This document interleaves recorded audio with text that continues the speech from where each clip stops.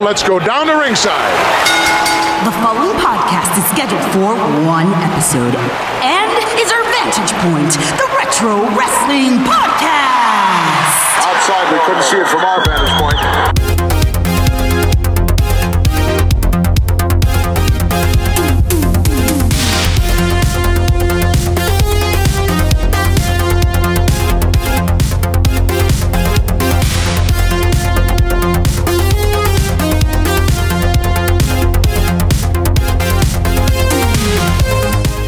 Wrestling fans, and welcome to our Vantage Point, the Retro Wrestling Podcast. Thank you guys so much for being back with us here for episode number 198. It is Monday, October the 26th, 2020, and we are here to romp you through the world of retro wrestling. As always, I'm Joe Murata. I'm joined by Michael Quinn. How you doing there, Michael? Howdy doody. Can you believe it's almost Halloween? Almost Halloween? Yes. It's almost the bicentennial. It's almost our bicentennial as well, a couple episodes from now. Mm-hmm. Lots of things happening in the world of retro wrestling. So many things. It's always an active scene on retro wrestling. The retro wrestling scene is bumbling and bustling, folks. Lots of years converging together. Lots of things going on here. Sometimes they collide. I don't know. And we hope, we thank you for joining us and colliding with us here on this Monday, the 26th of October, as we romp you through this. You can also collide with Twitter if you haven't followed us there yet. It's fun because it's drama-free wrestling clips. You just look at this. You look at the clips on our Twitter feed, and that's no one yells at you. It's not collision-free, though. No, you might collide. You might need insurance to be on Twitter or something. Helmet. Yeah. Anyway, you can follow us on Twitter at OVP Podcast for dozens of daily wrestling clips.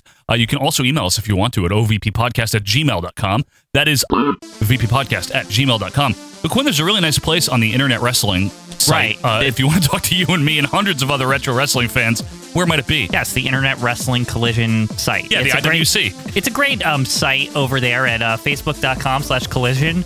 You don't need insurance for this. It's all free. There's a search bar on the top of the Facebook Collision site. You can look up car insurance and stuff, but also you can type in our Vantage Point - Retro Wrestling Podcast, Bing Bang Boom, Tubes, Gore, Kafooey, collision free. Yes. It's all there. You hit the group button, you're in, and then you can just talk. That's it. Talk and not crash your talking. Yeah. Just don't do it. Not only is it collision, it's comprehensive. Yeah. Bumper to bumper. You talk to hundreds upon hundreds of uninsured motorists as we discuss, WWF, WCW, pose questions, ask questions, things may be open for debate. It's a fun time. We have one rule, and besides no collisions. Right. One rule and one rule only. Don't be what? Don't be a dingus. Don't be a dingus. Yeah, and don't go to that Carvel either. That's another. I'm adding that to rule number 2. Now, soon. Now, what does it mean to not be a dingus? It means don't be mean, don't be a jerk, don't call names. Like dunderhead. Is that something people are using? Not now? on our group, it's not. Dunderhead. What the hell does that mean? I'm not telling you. You have to look it up. I'm not a dingus, Quinn. No, but for real. Dunderhead. If you are tired of being yelled at for your wrestling opinions, there's a pretty good chance you won't be over on our Facebook group. We try our very best, as Quinn looks up Dunderhead. In 1 second, we'll get the definition. I have it. We try our very best to provide a place where people can just talk about old wrestling, reminisce. Debate is fine. Just be nice. That's over on Facebook. Quinn, what is a dunderhead? This is actually from Oxford or whatever. It just says a stupid person. Do you think I mince words over here? I didn't even know that was a thing. What is that? Some ye old English or some shit? Gotta be German. Yeah, that's now weird. You are fond of saying that English is a Germanic language, is it not? It is. Everyone's German, really, at the end of the day. Anyway, from Europe at least. We move away from continental history here. I also want to remind you guys, if you like OVP, let's say you've been listening for a few weeks, a few months, even since the very beginning, and you want more of what we do, we have tons of it over on Patreon, patreon.com/OVP podcast. We're talking like literally hundreds of extra shows, pay-per-view reviews on the $5 tier, bi-weekly 1983 reviews, all sorts of stuff. The most you can pay is $5 to get everything. Right now on the pay-per-view side of things, WrestleMania 7 is out. Next month is SummerSlam 91. And again, that's patreon.com/OVP podcast. If you like what we do and you want to support us, get a lot of extra stuff. Yes, Quinn, you were chuckling over there about Dunderhead still, huh? Oh, no, I'm just thinking about Dunderhead. It's an incredible word that I never even knew until this very moment. Well, we try to educate here, obviously, on OVP. Speaking of which, you guys have been a big part of everything we've done, and it's fan appreciation season here. All season long as we count down to episode 200. Our bicentennial is coming up in a couple of weeks. And what we've done is we've opened up the phone lines and the faxes to you guys. They're open. it's real. I got phones all around me. Like, it's incredible. They got speed dial on some of them, but not all of them. But today we're going to take a peek into the old mail sack. Let's get our young intern in here, the Doobie Boy. Over here, Doobie. Come on in, young man, because it is time for Ask OVP. Set that down gently, please. Hey, if you're good, Doobie Boy, you could be part of the canon or whatever on this show. You'll be in the canon. All right, let's, thank you very much, young man. Okay, thank you. You dropped the paper over there. Okay, thanks. got a show to do. Okay. Anyway, Quinn, why don't you hand me an envelope there and we'll take a question? Okay. Thank you for that. There it is. All right, this one is from Bill Gilbert. Oh, hi, Bill. Hi, Goldberg. Now, wait a sec. Is this like a combination of Gilbert and Goldberg? Yeah. Like, is this what this is? This is actually Bill Goldberg and Dwayne Gill both wrote this question in for us. Okay. They merged. Yes, they merged. This is Bill Gilbert. Let's see what he has to say. It says, if Vince McMahon had been able to pay Bret Hart through the end of his contract, instead of letting him go in 1997, which we all know, would Hogan versus Sting have been a better match? So, okay, first of all, I just want to throw in there to people is that the first part of that question, right? What a curveball. Yeah, I understand where you're going with this. I know, what is like Charlie Mess? Is he Bill Dilberg or whatever? But anyway, what a dunderhead. But anyway, seriously, that also means that Bret Hart would have been like, he would have been there like until 2017, like wrestling or something. Like what is that? It's real. Like that's what that contract said. Well, he wouldn't have been wrestling the whole time. I think he was like 4 years as a wrestler, and then he'd be like an agent or something. Oh, he'd be like fucking Sergeant Slaughter or some shit. Or he'd be Shawn Michaels and would teach people to wrestle better than Shawn does. But nevertheless, yeah. Ooh, my eye. Anyway. So I get the premise here of the question. Bill also wants to add that he agrees with you, Quinn. It's not as bad as people say it is. It isn't. Yeah, okay. Dunderhead. So let's get to this. As we all know, Vince McMahon was in this big bidding war, allegedly, with Eric Bischoff in 1996 for Bret Hart, and he wound up offering him a very unique contract for the time, which was 20 years in 1996. So, yes, it would have extended until 2016, which is insane. But it wasn't the whole thing also. The one thing that's really funny to me about it was like, didn't they say it was like $1 million for over 20 years? And I'm like, what? It was poor. What kind of fucking contract is that's nothing? It was $4 million, I think, for the length of the contract. Still, and even back then, that's a little stingy compared to what Turner could offer. Yeah. But nevertheless, they could offer him like $20 million for 2. They wanted to, yeah. But that's what Vince could do. He really wanted to keep Bret Hart away from WCW, and he did. He successfully did that. And then in September of 1997, we have the famous, Vince says he's having financial peril, and Julie's like, I want some tea. Yeah, remember they're like in their kitchen or whatever. They're like, this shit sucks. The company's in financial peril. I don't believe that. Bret goes to WCW. The WCW! November of 1997, he leaves WWF unceremoniously. Haunter. Fuck you, Haunter. If we want to involve Julie also. God will strike you down. Yep. Don't give me that shit. Because you guys knew it. Swear to God. You knew it from the very beginning. All of you. I swear to God, I knew nothing. Yeah, well, swear to God all you want, but someday God is going to strike you down. Anyway, Hunter Hearst Helmsley went on to run the company, so that worked out well. Now, back to the Starrcade side of things. You might have heard of Hulk Hogan.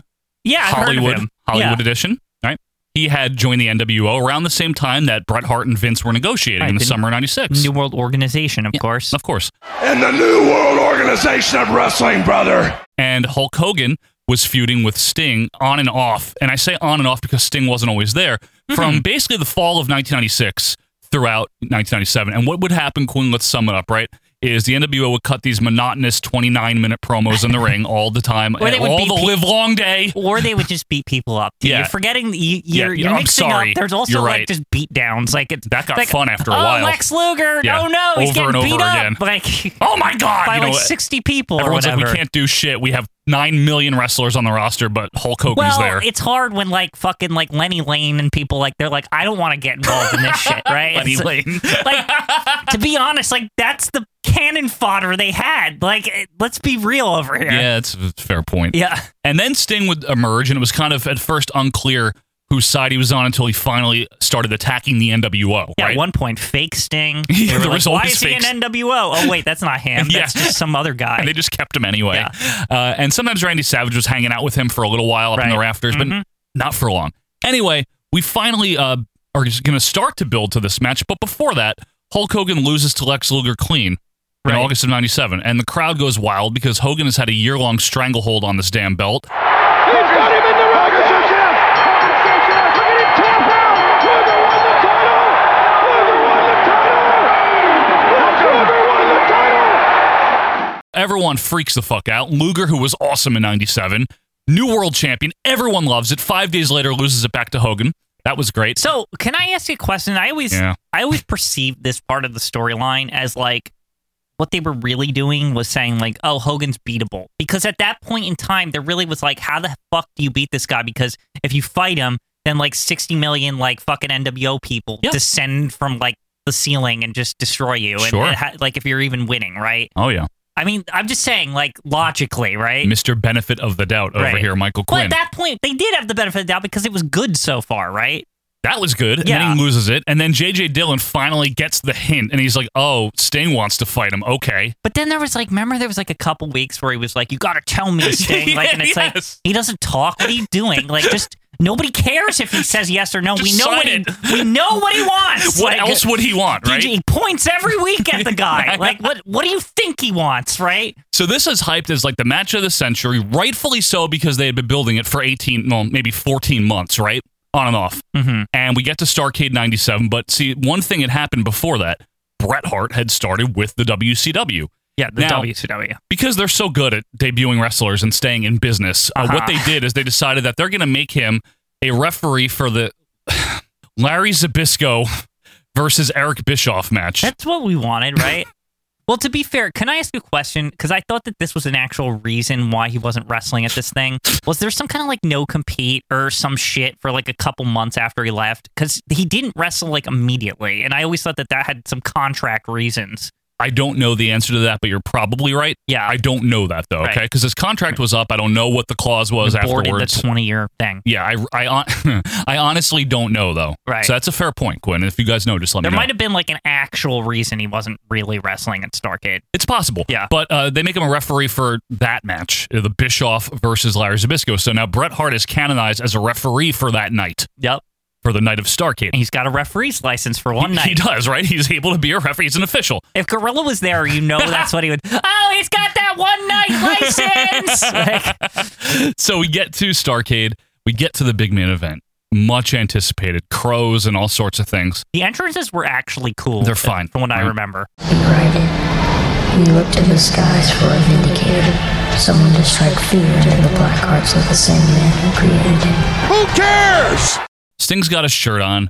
He's not looking like a man that wants to kill Hulk Hogan. He's looking mildly displeased with him. Now, can I say, but there's people like who have said, like, I'm talking like the Bischoffs and the Hogans. Oh, trustworthy people, yeah. I'm just saying people who were there, right? It's not just... people that want a reason to cover their own ass, yes. But a lot of people even noticed it after the fact, was that, like, Sting wasn't in shape for the night of the match, right? It's like, yeah, you said we're agreeing. Right, he didn't. You said he had a shirt on, so I just want to explain that. Like, you can see that with eyes. Right, and he wasn't really like it. You could be fat and in ring shape, but he wasn't. He just wasn't ready. He just didn't look good, right? Right, But also, what I noticed, so I'm just talking about the match. Forget Bret Hart right now, right?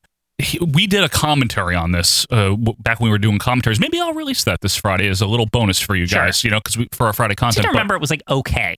It's not like the worst thing in the world, right? Well, you got to understand the stakes here. You got to understand the hype here. Right. Sting looks just like he's warming up like on Worldwide or something. He doesn't look intense. He doesn't look pissed. Maybe you should have a warm-up contest on Worldwide. That would have helped. Really. And it's a flat match as it is. Hogan just dominates it in his typical 97 heel fashion. There's no fire. There's no real excitement. Honestly, it's not that exciting of a match. Forget the finish. Just as a match, it's blah. It doesn't work really if the other guy isn't like doing anti-Hogan stuff, like fighting back, right? If it's like, he's just like I can't move. Like if we're talking 92 Sting with his fire and his intensity, it would have been fine. It would have been good. And we really hadn't seen Sting versus Hulk Hogan at that point because they'd always been faces, so it was like a big deal. What did they fight, like once in 95 when Sting like was growing his hair in and Hogan had the no mustache or something? I think that's real. Like I don't even remember that being a big deal. It was like on Nitro. It was Nitro, something. Yeah, nobody cared. It was brief though. Yeah. And anyway, we get to the finish now. Now, Nick Patrick, mind you, has not been in the NWO. He's already back to being like regular referee Nick Patrick this whole time. Right. And he's the official for this match. Right. And Hogan gets his leg drop on Sting, And then if you just watching it without any context, he just pins him. Big leg drop. 1, 2,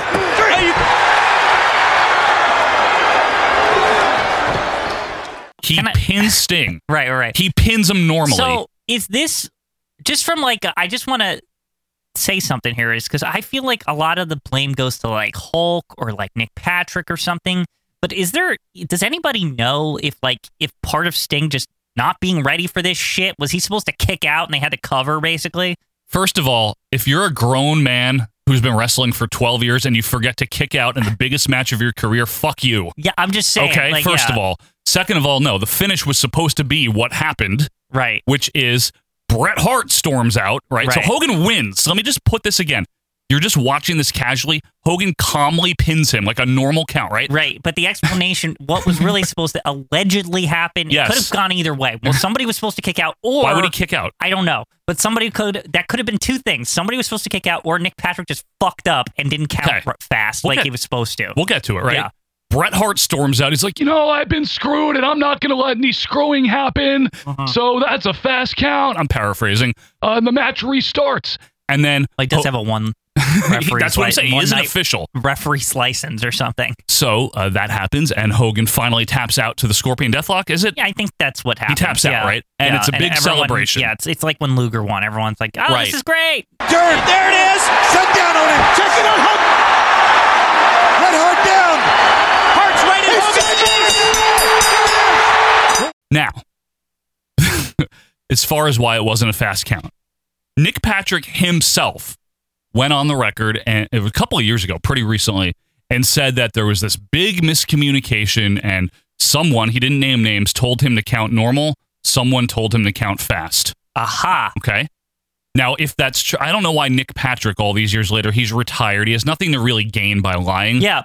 I'm wondering also, again... But memories get fuzzy. I'm wondering also, again, if there was also people backstage is like, no, Sting's supposed to kick out at this point or something. I don't know. But then why would Bret come out? At some point, there would have been a fast count, Quinn. This kick-out theory doesn't make sense. The point I'm just trying to make is that there was miscommunication, right? Clearly. There's a million different things that you could say. Maybe this was supposed to happen. Maybe that. All of them are bad. Everything got Sting fucked up. should have just won. Yeah, but, exactly. Everything got fucked up. That's the point. In your words, from the first time we ever discussed this, you said it would have been a lot better if they didn't get all fancy with Bret Hart. Yeah, and that's the premise of the question, right? Exactly. That they were all clever with Bret. Right. Now, listen, that's what Nick Patrick says, right? He was like, so I counted normal. Fine.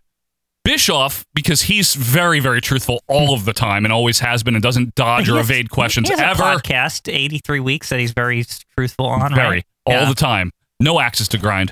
He says that it was just, the whole thing was shitty. He was glad it was over with. He's the one that says, and Hogan, I think, too, that Sting showed up in not ring shape, which I agree with, actually. You can see that. You can kind of see that. They're not lying. He looks bad. Yeah. He doesn't look good. Yeah. If you think he looks good, that's your preference. I don't think he looks good. And they looked fine a couple weeks later after he was working out again. But but Bischoff maintains that the finish was supposed to be a fast count. Bischoff maintains that he thinks either Nick Patrick fucked up, which again, I don't think you just fuck that up when you know what it is, but nevertheless, or that someone else told Nick Patrick. An agent or something. Or Hogan. Who knows, right? No one's naming names here. Why would Hogan sabotage his own thing? What does he have to gain from that? Yeah, but it makes him look dumb. Yeah, it makes the whole thing look dumb. Exactly. And Hogan's about making money. Exactly. I don't think Hogan's sabotaging. I guarantee you some fucking agent, J.J. Dillon or somebody was like, no, do this. And somebody said, no, do that. Or Eric Bischoff himself. And he's just either misremembering or not admitting it. Makes the most sense. Yeah. Anyway. It happens, right? And the next night, after all this buildup, the next fucking night, they vacate the title. Right. Okay? The finish was shit. Correct. They kind of needed to, right? So the whole question here is, if Bret wasn't involved, would it have been a better match? No. If Sting is still that Sting, and Hogan... Match, But the finish... match didn't need to be good, to be fair. It just needed to have a conclusive, good finish. This is the end of this arc. Right. What wound up happening is they had a rematch at Super Brawl and Sting won the title and then eventually lost it again, and it goes on. But the back to the question, without Bret, I guess without Bret, you're probably not doing that screwy You're not finish. doing any of that, but with the way the NWO was and shit, wouldn't it have made more sense, in all honesty, if Bret wasn't there, maybe they would have done that, but like, first of all, the chance of them fucking it up in a second alternate universe are kind of like low. Yeah. Like, so maybe it wouldn't have been fucked up. And second of all, I bet you just Lex Luger would have like made, because that makes 100% more sense, because he's been like deeply involved. He's Sting's friend, all this shit. Like, right? It's like Luger's like, this is crap, and everyone's like, yeah, we believe him. Like, or here's another way they could have done this. Let's say they do have Bret Hart. Yeah. Let's say you keep Bret Hart from debuting until then, and Bret Hart and like a bunch of faces from WCW emerge and fight off the NWO, and Sting gets the clean win on Hogan. Yeah. That would be a better way to debut Bret Hart. Yeah. He comes out with a chair and just beats the shit out of the NWO. Here's the thing. It's not hard. Here's the thing with the like fast count thing. I'm fine with... It's terrible. Well, see, I'm fine with that aspect of it if it's executed correctly, only because I like the callback to Nick Patrick being the like fucked up ref, and it's like this last ace in the hole of the NWO is that like they pay him off, that right? that they had him all along, right? Or like, they had him all along. That he like I love the that idea that he like reinsert, like he never really went good, like that shit, because the whole there was thing, always the doubt, right? On WCW programming, it was like built in like into the story. They're like, we're letting him back, but we don't trust him. That was the payoff. That to is true. Yeah, like, you're that right. That should have been what it was. That would have worked too, right? Can we agree on one thing? I know we can agree on this. And yeah. I hope you fans do too. What they should have done, whether Bret's in the company or not, is have Sting just beat Hulk Hogan. Right. Right? Like no fuck finish, no weirdness, just beat him. That's the most straightforward thing. If they're going to do it, they should have just done it that way. I just think there is some credence to the defense of the Nick Patrick, like what happened if the count was right. Like, because then Hogan didn't really pin Sting. He didn't get a clean win. Bret doesn't look stupid. Yeah, and also it also makes so much sense. Again, I have to stress the whole Nick Patrick storyline was like built into this. I'll give you that. I will give you that. It was like very much talked about. But now the hot question for Chuck Mess. I'm asking on his behalf. Did Hogan Sting at Starrcade deliver?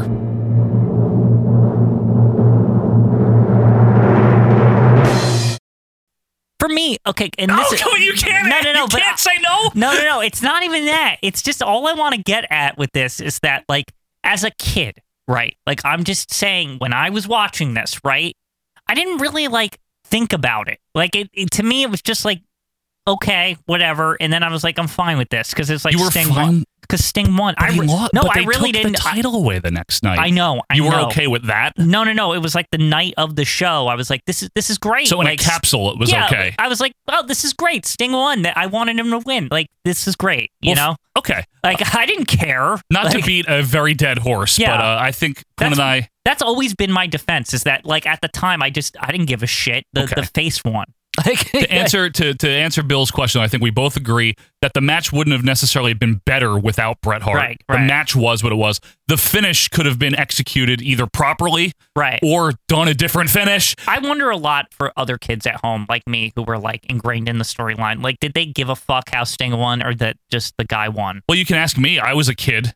Yeah. I thought it was stupid. Some people did, but I'm sure there was people like me too. Like at the time, I really did think it was dumb. I guarantee there was people like me who didn't care. I'm sure there were. Yeah, you know what I mean? They're just like, Sting won. Well, Quinn, it's been nice talking to you about this for the 7,000th time. Thank you, Bill Gilbert, for that one. And thank you guys for not being dunderheads and putting up with this discussion. Very dunder. Yet again. But Quinn, speaking of dunderheads, when we come back, we are counting down the worst factions in wrestling of all time. That's right. It is the Royal Flush.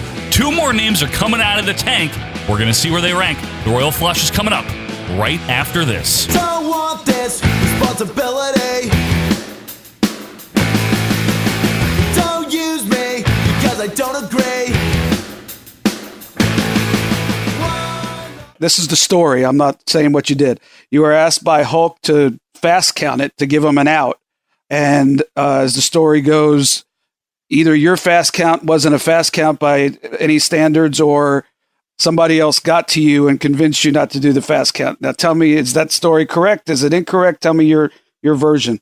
That's incorrect. What happened is the two people, Sting and Hulk, were the two franchise guys. And these two franchise guys were butting heads at the point in time over what was going to happen.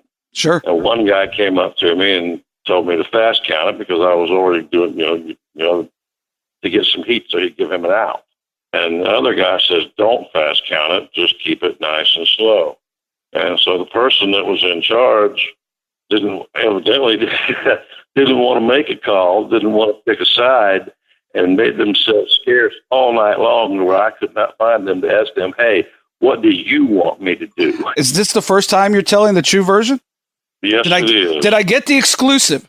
Yeah, because I had to be politically correct because I was working for somebody every other time.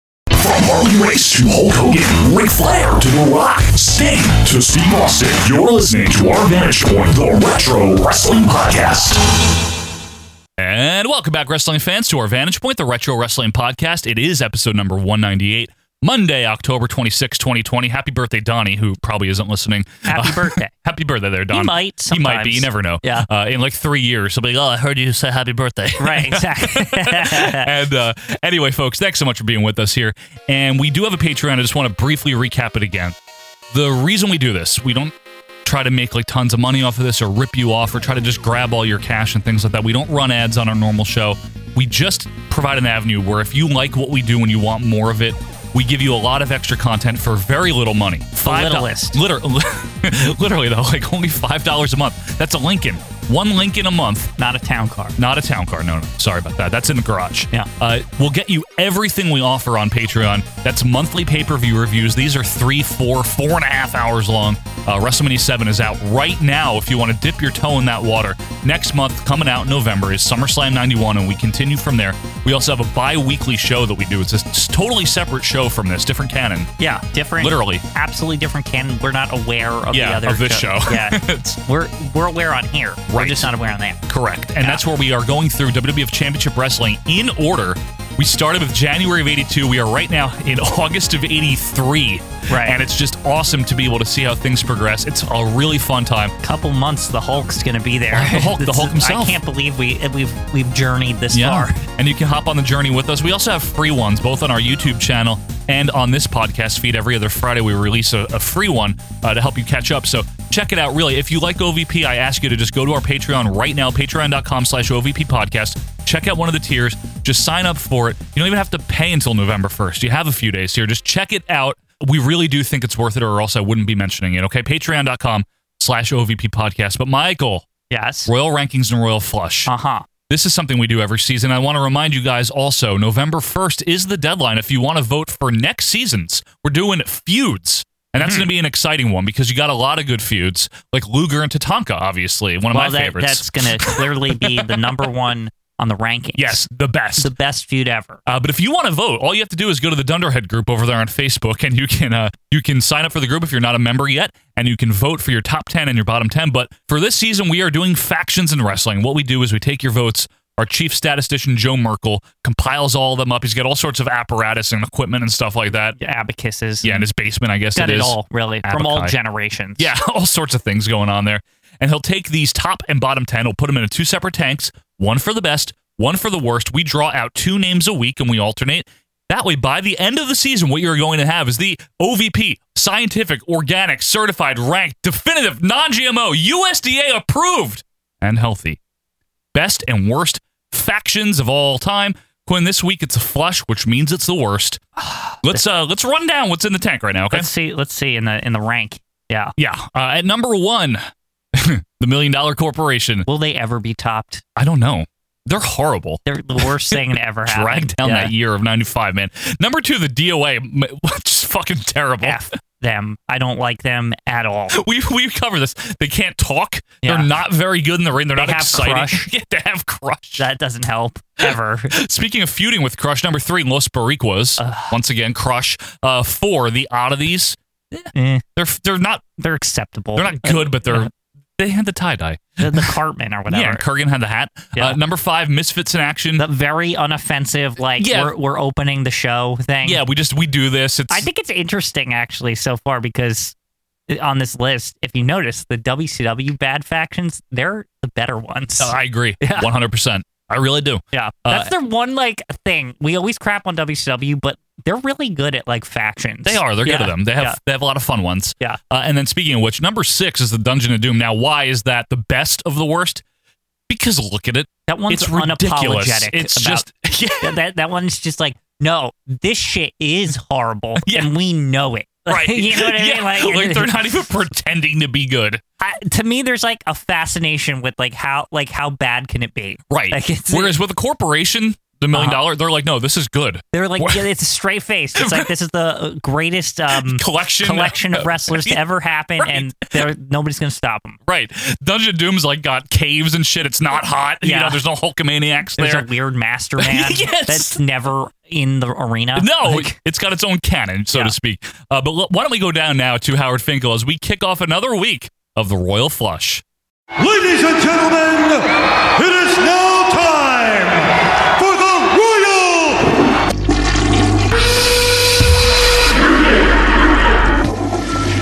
I give you the Ringmaster! And face the DOA! The Corporate Ministry! The new blood gonna shed some new blood here! The oddity's here, and it's a Kurgan who's about 7 feet tall. So we all can understand your reactions to the right to censor. Hey, shit, my son. It is the Royal Flush. Woo! Oh, stinky. Very stink. We got a few more names floating around in the town. Okay, we need to every cut this time out with here. this, hey! Listen. Hey, be quiet over there. Okay, Can that'll someone do it. turn the... Okay. Anyway, we have a lot of names, a handful of names floating around in the tank, and we're going to pull out two more. Quinn, we have talked about good and bad stables. When we talk about a good stable, we're talking about something that really adds to the weekly programming, builds some really cool storylines, maybe gets characters over, gets teams over, does a lot for the company and for the wrestlers. And I would say that a bad stable does the opposite. Yeah. Bad stables just are horrible, and they drag everything down, and I don't want to see them. Yeah, they just eat up time. They eat up resources. They talk too much. They talk too much. They derail certain wrestlers' careers, and that's the type of thing that we're talking about here.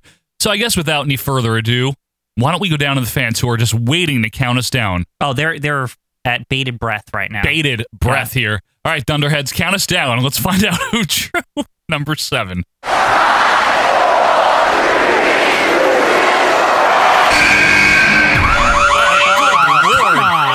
Could we turn that off now? Yeah, it's worse than the flushing. The right to censor. Okay. Please. They have come up in several lists, Quinn, that we've done. They're on every flush that they qualify for, right? That they could possibly be on. It's like the third in a row. Like how?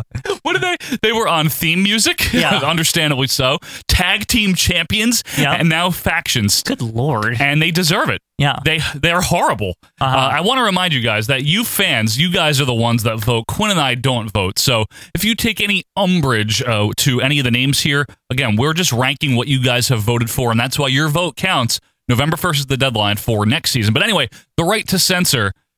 This was crap. This is one of those Vince McMahon, the parent teacher council, I think it is, and I could be butchering that. Called? The PTC. Isn't the parent? Is it teacher? I don't know. That's funny, actually, if it is. But it was this thing where they're like, you know what, WWF stinks. It's too violent. Like, which, yeah, it was, right? I mean, it's lewd. It's crude. Yeah, of course it was. Sable handprints. Yeah, all that. The suck it, as they say, right? All these things. Crotch chopping. Remember they counted the crotch chops? We found evidence of 457 crotch chops. What? Nobody cares. I know. Just tell your kid not to watch it or whatever. I don't know. We're not talking sports, and this has not been a sport since Abraham Lincoln wrestled. This has always been entertainment. Now, Vince McMahon, noted humorist, figured it'd be very funny too. Let's just take a bunch of wrestlers and ruin their careers to make fun of this group. This is like the last time Vince got mad at something like IRS and like it's all that shit. That's what it is. Yeah. So it's the huckster and the Nacho Man again, and it's not good. Because things born out of that usually aren't. You know, a spite project, why would that be good? Nobody cares. So they debut as the right to censor. Now it's Steven Richards. So you might know Stevie Richards from ECW, obviously. He was a good wrestler. He's been in the company for a bit at this point, actually. Since 99, yep. Yeah. Decent wrestler. Yeah, overall. I always liked Stevie Richards. Stevie Richards is good. He was good as Raven's flunky. The first pay-per-view main event of ECW, he was in it. Yes, that's true. Because he was like Triple somebody Threat. got hurt or some shit. Like I always thought that was hilarious that he like made it in it, and like his story on the ECW DVD about like, wait, Paul, for real? Like, Yeah, like he was like, me, I'm a freaking jobber. He was Big Stevie Cool, right? Yeah, you know, yeah. friggin' the BWO. Like, how did I even get on a main event on pay-per-view? And let me correct myself. It is the Parents Television Council. I There you go. apologize for Yeah, that. Parent-teacher. Sorry, it could have been. It could have been. I mean, it sounded plausible. Yeah, really. Anyway, Steven Richards now, as he's renamed, shows up and he's got like a tie and a white shirt, white socks, of course. White socks. Steven Richards. Shut up, JR. JR coining that term. Take his white socks off. What a nerd. He's a fashion plate himself, stupid hat. Anyway, we bring in a couple of people that had previously been very over. The Godfather being one. Literally one of the most over people on the entire roster. Yeah, just like a Duggan. Yeah. A Duggan of the Attitude Era. He never lost. Always He was over, great. yeah. But never a threat to like take someone's spot. He's having or too much fun. He doesn't care. Riding that hoe train. Yeah. And obviously he's very offensive. Hose, offensive. So they rename him the Good Father. And, that was one of the lamest names of them all. stupid. Yeah. And they bring in Bull Buchanan, who's incredible. Piece of shit. He's good. That was like, let's take this guy from this crappy thing and put him on another Shut up. crappy No, thing. Bull Buchanan's good. I don't want to hear it. He's Big Boss Man's protege. Brother. I thought, as a kid, I swear, I was like, is he his cousin or Barry something? Buchanan. Yeah, it's like, what is this shit? Tremendous wrestler. Horrible. Don't ever make fun of him. I don't like when you make fun of him. Why does everyone defend him? He's good. They're just appeasing you on the boards. He's horrible. Don't let all the tricks or whatever. You think they're trying to just kiss up to me? Yes. Don't do that. Don't kiss up No, about we don't- Bull I don't- Buchanan. B squared or whatever. Don't bring that up. Anyway, It's on the Wiki page. he's a good wrestler, and they bring in remember Val Venus? Now, obviously, he was a porn star, so can't have him do that. We can't do that around here. So now he's still Val Venus. And also, never forget the very highly offensive Ivory. What? Well, that purple scarf. Yeah. It means she's good. What was that? I don't know, she's sexy or something. It means that she likes to fight. It's just because she, like, isn't it something like she had it when she was in, like, Women of Wrestling and she just never got rid of it? Was she in Glow? Yeah, she was in Glow. She was in Glow, right? Yeah, that's where she came from. Tina Ferrari. Yeah. Anywho, they also had the cat briefly, but let's not get into that. And the whole thing here is that Stevie Richards would intentionally cut these very dry promos about how they were censoring everything. Right. That was the idea, is that he would just be very boring and horrible. And the Good Father and Bull Buchanan were like the main team of the stable. Why? And they even won the tag titles. And then Val Venus joined in a weird, like, he was so over. Yeah. Before that too. Chief Morley. He was a good wrestler for a bit anyway, bit. And anyway, I guess the two main feuds was Richards never really feuded with anybody, but it was like Bull and the Godfather were the tag champs, and then the Ivory China feud. I felt like this was just a vehicle for the Ivory shit. Like, Yeah. because nobody else mattered in this shit. No, honestly not. And you know, they really thought they were clever with Ivory with that like big skirt or whatever. yeah, like the it's very straight laced the skirt. stupid like collar thing or whatever. Like, yeah, it's like the 1980s flight attendant tie. She looked like a teacher or something, like from the 40s. Yeah, but the thing is Ivory may be one of those people that doesn't get appreciated enough, because she really tried at whatever they gave her. She tried. I still can't believe she was able to hold together that WrestleMania all day shit. Like, nobody ever talks about like the her and Cole? mammoth achievement of having to like broadcast for like fucking 8 hours, I think, wasn't it? Or maybe it was even 12 hours. Whatever it was. But it was like, it was long. Ivory was like she kept that shit together. Her and Cole did a phenomenal job. Let's not lie. I'm not gonna lie. That was I'm still surprised that worked. And Ivory was good at that. She was good at like everything they gave her. Right. We need you to be a spunky babyface wrestler. Fine. We need you to be a manager. Fine. We need you to be a heel. Fine. We need you to do this. You know, she was always good. You know what she was the precursor to, actually, as far as that like workhorse woman on the roster? Victoria. Yeah. Like, Victoria kind of replaced her. But Lisa like, Marie Varon, right? Yeah. It was like that same concept of like this person that can wrestle, and you give them something and they do good at it. They're very similar in that way, actually. The spunky personality, very talented. Yeah. And Ivory was great in this role, performance-wise. I mean, She carried the whole thing because China sure as hell didn't. No, she didn't. Honestly, I hated that angle, by the way. It was also during the era of like China, like, I'm going to be pretty now or whatever that was. It was like they took the threat out of her and it was weird. They made her a woman's wrestler, which whatever. But it wasn't a good angle. I didn't like it anyway. Maybe you did. And the whole thing with the right to censor is that they kind of were one of those things, like you said, a bad stable. It just dragged stuff down and it just kind of derailed some of these guys. Now, I get that you can't have Val Venus, the porn star, forever just because it's going to get old. And it wasn't old then, though, by that point. It was getting there. But people were like, this is fine. Godfather, I feel like they could have done that a lot longer. Oh, my God. And just kept him on the low card. Holy shit. Like, seriously, like the Godfather thing, that thing is never going to get old. Now, I understand that, like, if he went on and on and on into, like, the John Cena era or something, it would have been people enough. would be like, we can't, this is for kids. Like, what? Yeah. Like, but at the time, this was great. No, I agree. Now, they continued on. So this is the summer of 2000. They continued on all the way until actually after WrestleMania 17. Obviously, at WrestleMania 17, China wins the title from Ivory, and that was also kind of like the end-ish of this, right? Pretty much, because the rest of the guys, Bull, Val, and Goodfather, they lost that 6-man to the APA and Taz. Remember, what? Like the random 6-man at WrestleMania. Oh, right. Yes. So they lost all of their shit, right? And they're on the downswing, and I think their last match was like May of 01. So like right before the invasion angle. Did Stevie Richards ever even wrestle during this? Like, I don't ever remember him being in a match. I know that he had been injured for a while. But the way they acted, like, that he wasn't even... This whole thing, this is the one thing that bugged me is, like, the leader of it, Stevie Richards. Yeah. Like, they acted like he never wrestled ever. Like, he was, like, a manager or something. Like, he's the genius He was basically just the mouthpiece, yeah. Now, he remained, just for the record, in the WWF until like 2008 or something. Good. Yeah, he is good. I don't have a problem with him. He looks a lot better with long hair, by the way. Oh, yeah. Doesn't he? Yeah. Like, he looks a lot better with the long hair. He looks stupid. Yeah. That was like literally the point. Yeah. So Stevie Richards did what he did. I mean, he worked it. He did his best. Bull Buchanan, a good father. Horrible. I'm not going to lie, Quinn. I know that. That was a horrible, like, they did nothing. Yeah. They're just big oafs. You know what I mean? Big goons. And Val... I don't know. I don't like Sean Morley as a serious wrestler, believe it or not. That's what they were trying to do here. I know, because that's how they always wanted them to be. It doesn't help that he had a suit and tie on. Or he just looked dumb. And then, like, when he was like Chief Morley, whatever. Like, it was like the same thing as this Val Venus, by the way, Chief Morley. I don't know. Like, it's like, let's take that from this. I know. What? Just make him Val Venus and just let him be. They did do that again, right? In like 02, didn't he come back as Val Venus? Nobody remembered who he was anymore, which was really weird because he was like a big popular wrestler. Remember he was there until like 07 or 8 or something? Like fucking Velocity and shit all the time. Bald version? Yeah. But he still had the towel. The bald ruined it. Like, well, that's not his fault. He looked like extra slimy with that like greasy hair. Look at this guy. Look like the promoter of Heroes of Wrestling or something. Anyway. I still loved the story of Val Venus as Larry Vince was like, it looks like a porn star. Like when they were like doing like tryouts or something. It's real. Looks like a porn star, bro. Yeah.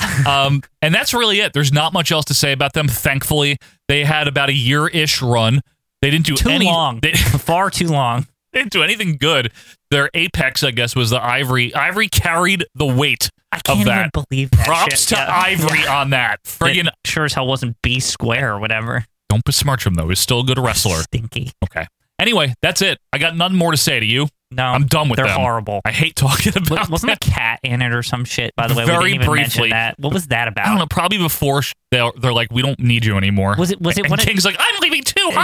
Do you think it was one of those things like, oh, it'd be really funny if Cat, who's like always naked practically, became like in the right to censor? It's probably that. I don't know. Did she turn on China or something? Did or she was wear, that like, over with? A long sleeve shirt one day or something? Like, and they were like, look. I think, look at her. Yeah. What is wrong with you? Look at him. He's out of control. He's having a seizure. There are children in this audience.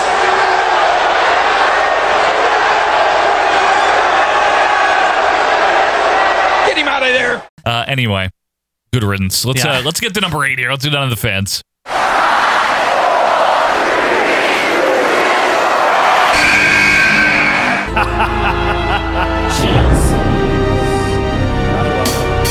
No chance, that's what you got. It's not the corporation. It's not the ministry. No. It is the corporate ministry, Quinn. It was a merger. They filed the papers and they merged them together. See, it was not the biggest merger of the 90s was not AOL Time Warner. Yeah. It was the corporation and the Ministry of Darkness. The FTC had a tough time approving that one. All right, this stinks. Now the corporation, we have to get into a little bit of background on each in order for this to make sense, as much sense as you can make of 1999 WWF.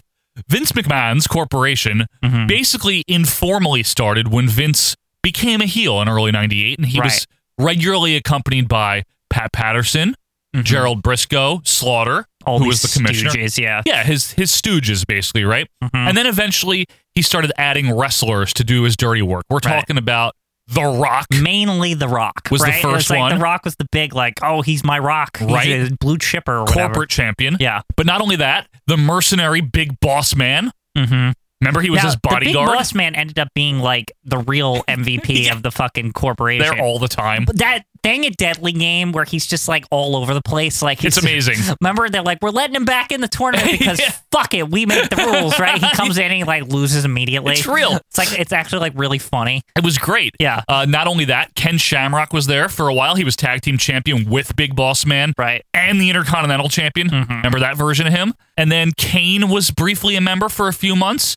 Big Show, which it was so brief. Remember he debuted from the ring or whatever at the St. Valentine's Day Massacre. There's way too many people in the corporation, I feel, that came and went. Yeah, oh yeah. No, I know China. Ken Shamrock, remember that? Yeah, but it was for a while. Yeah. That was good. I just mean that was you couldn't even keep track is what I remember the most about the regular corporation. It was now they're friends with Vince McMahon. Now they're not friends with Vince McMahon. Triple H. Yeah, Triple H was there for about a month. Shawn Michaels. Yeah. Remember, he was the heel commissioner for about a month? That doesn't count. It was poor. Yeah. I don't buy that. Now, meanwhile, this is going on from November to April of 99, right? This whole stretch. Meanwhile, The Undertaker is doing his own shit. Yeah, he's like, I am a sadist Satan, or I'm whatever. Satan. That's what it was. Paul Bear's back. Yeah, Paul Bear is back with him, right? Undertaker's a heel.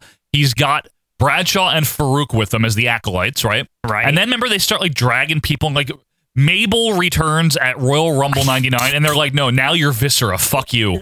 Okay, first of all, this was amazing because I did not see this coming. Yeah. At all. I was like, Mabel? What? Mabel? And he's wearing the black garbage bag this time. Now, if I recall, there was a period of time, and maybe I'm just imagining this, where he was Mabel for 2 seconds on fucking Sunday Night Heat or some shit. And you know what I mean? In his Mabel attire? No. He was wearing black, but not the garbage in the bag. pre-show of the Royal Rumble is when he returned. That's what I'm talking. That's real, right? On Sunday Night Heat, I think. Yes. But there was no corporate ministry yet or whatever. He was just called Mabel, but then they abduct him and they turn him into Viscera. Right, and he just has contact lenses or whatever, and that's all why it he's is. different. Yes. And then they did the same thing to Dennis Knight because Dennis Knight, Phineas Godwin, right? Because Henry Godwin, Mark Canterbury had been injured, so he was off during Southern Justice. Where they were no more. So Dennis Knight's hi, I'm alone, and they kidnap him. And remember, there's this vignette of him hanging in a thing or something. Yeah, it's and then real. he became Midian, and then he became Naked Midian, which was really weird. That's later. He was actually named Naked Midian. Yeah, it's his real name. And he just came out in a thong, just in the middle of matches for no fucking reason. This really happened. Really weird. If you forgot about it. And then he became a chef, which I thought was a huge departure from Naked Midian. He's a real Mario Batali. Yeah. He's probably still a chef. I guarantee, somewhere in fucking Arkansas or something at some place. I wouldn't eat anything that he made. Really? I saw. Not if he's naked. But I saw the special on Midian the Chef, on WF, and I thought he looked like he was good at what he did. Okay. I was kind of I'd go to a restaurant with Midian. Would you? Midian restaurant, yeah. You would go to Midian's restaurant? Yeah. Would definitely. you have the full, you'd have an appetizer, full course meal? I'd have everything dessert that Midian made. Drink? Yes, or Phineas, whatever. Would you have a drink? Yeah. What kind of drink? Do you think he makes a drink, though? Well, he's a bartender. He's got a bartender, right? What would you have? What's your spirit of choice? A tequila drink? I'd probably whiskey have drink? A gin and tonic. A gin and gin and tonic, as we call them. Yeah, it's a real thing. I'd do that. Gin and tonic. I had to think about it, but yeah. Well, you're not a big drinker. No. What are you two dunderheads talking about? The Brood was also in this. That was Edge, Christian, and Gangrel. Yeah. And that was okay. And that always confused me. That was another thing that confused me about all this is they were their own thing, and then they were part of this. Yeah, this happened. The Brood. What is this? I don't know. What?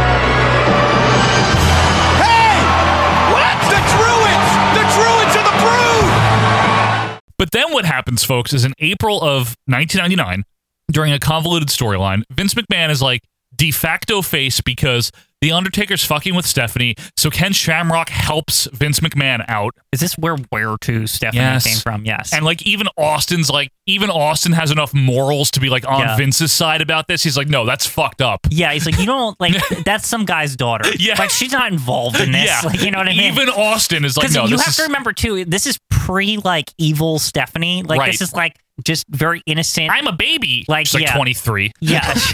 like no like weird makeup on or anything. Just like hi. I like Test. Yeah. Like that era. I have a crush. Yeah. I have a crush. We're getting married. Like all this. I like Barbie. Yeah. And anyway, Shane basically takes over the corporation. They kick Vince out of it. And then on the first SmackDown, the pilot one, not like the series one, but the one from April, we have the merger of Shane McMahon's corporation and Undertaker's ministry. That's right. It is the corporate ministry.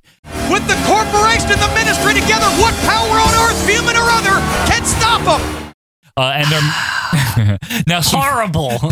Shamrock this is what everybody wanted. Shamrock is not in it anymore. Big Show's on it. Here's a rundown of the members, right? Shane and the Undertaker are the leaders of it. The Acolytes stay with it. Paul Bearer stays with it. Big Boss Man stays with it. Right. China.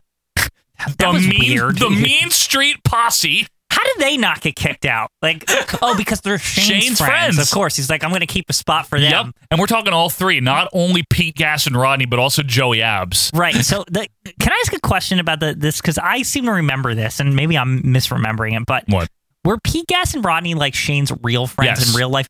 But Joey Abs was just some wrestler that they were like, we're also going to make you his friend. Well, because they needed retroactively. It was so they'd have a real wrestler in the team to like direct Pete Gas traffic. And Rodney were literally like, people who like lived 2 doors down from Shane at his house or something. Yes. Like it was like the weirdest thing. Wasn't one of them, either Pete Gas or Rodney, like in something like within the last 4 years or so? There was like a catching up with like Pete Gas or something thing. One of them wrestled though, I mean. Yeah, well, good. Like they're awesome. Pete Gas.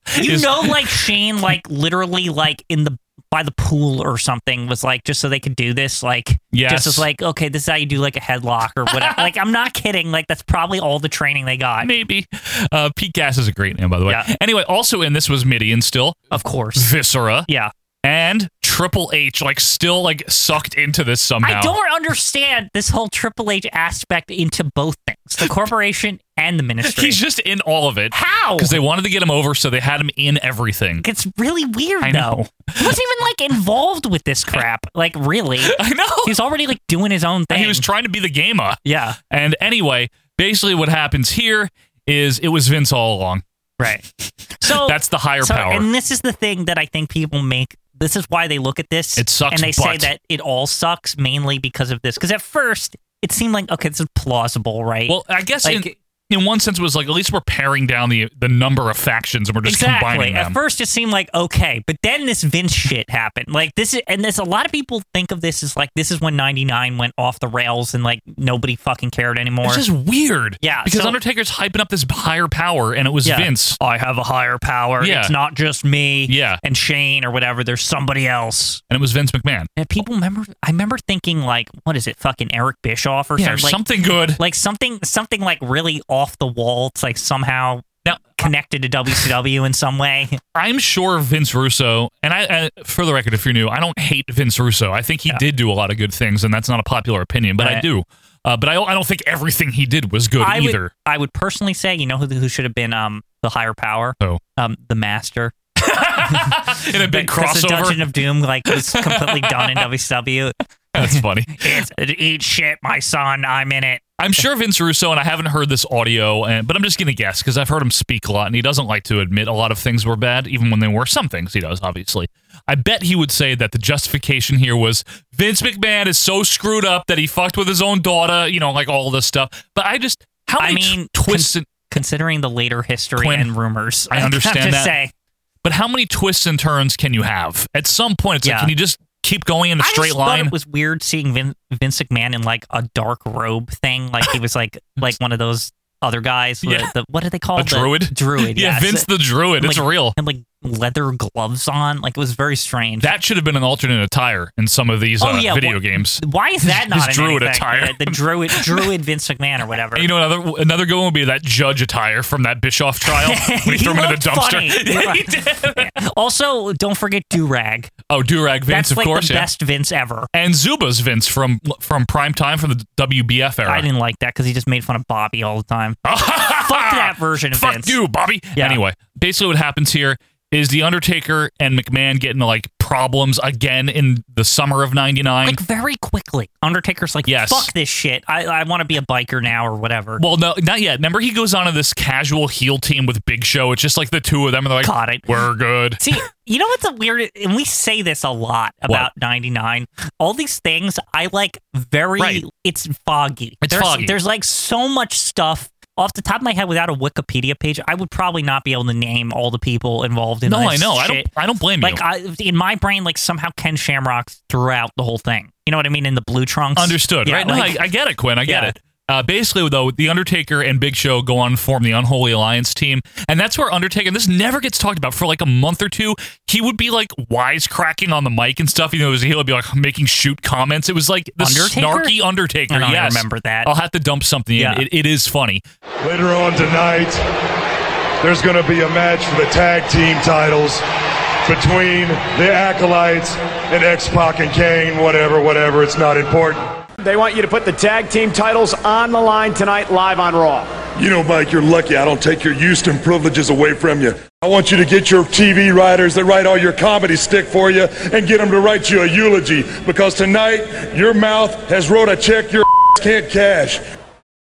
Anyway, that's the corporate ministry. It wasn't that long. Yeah. Good.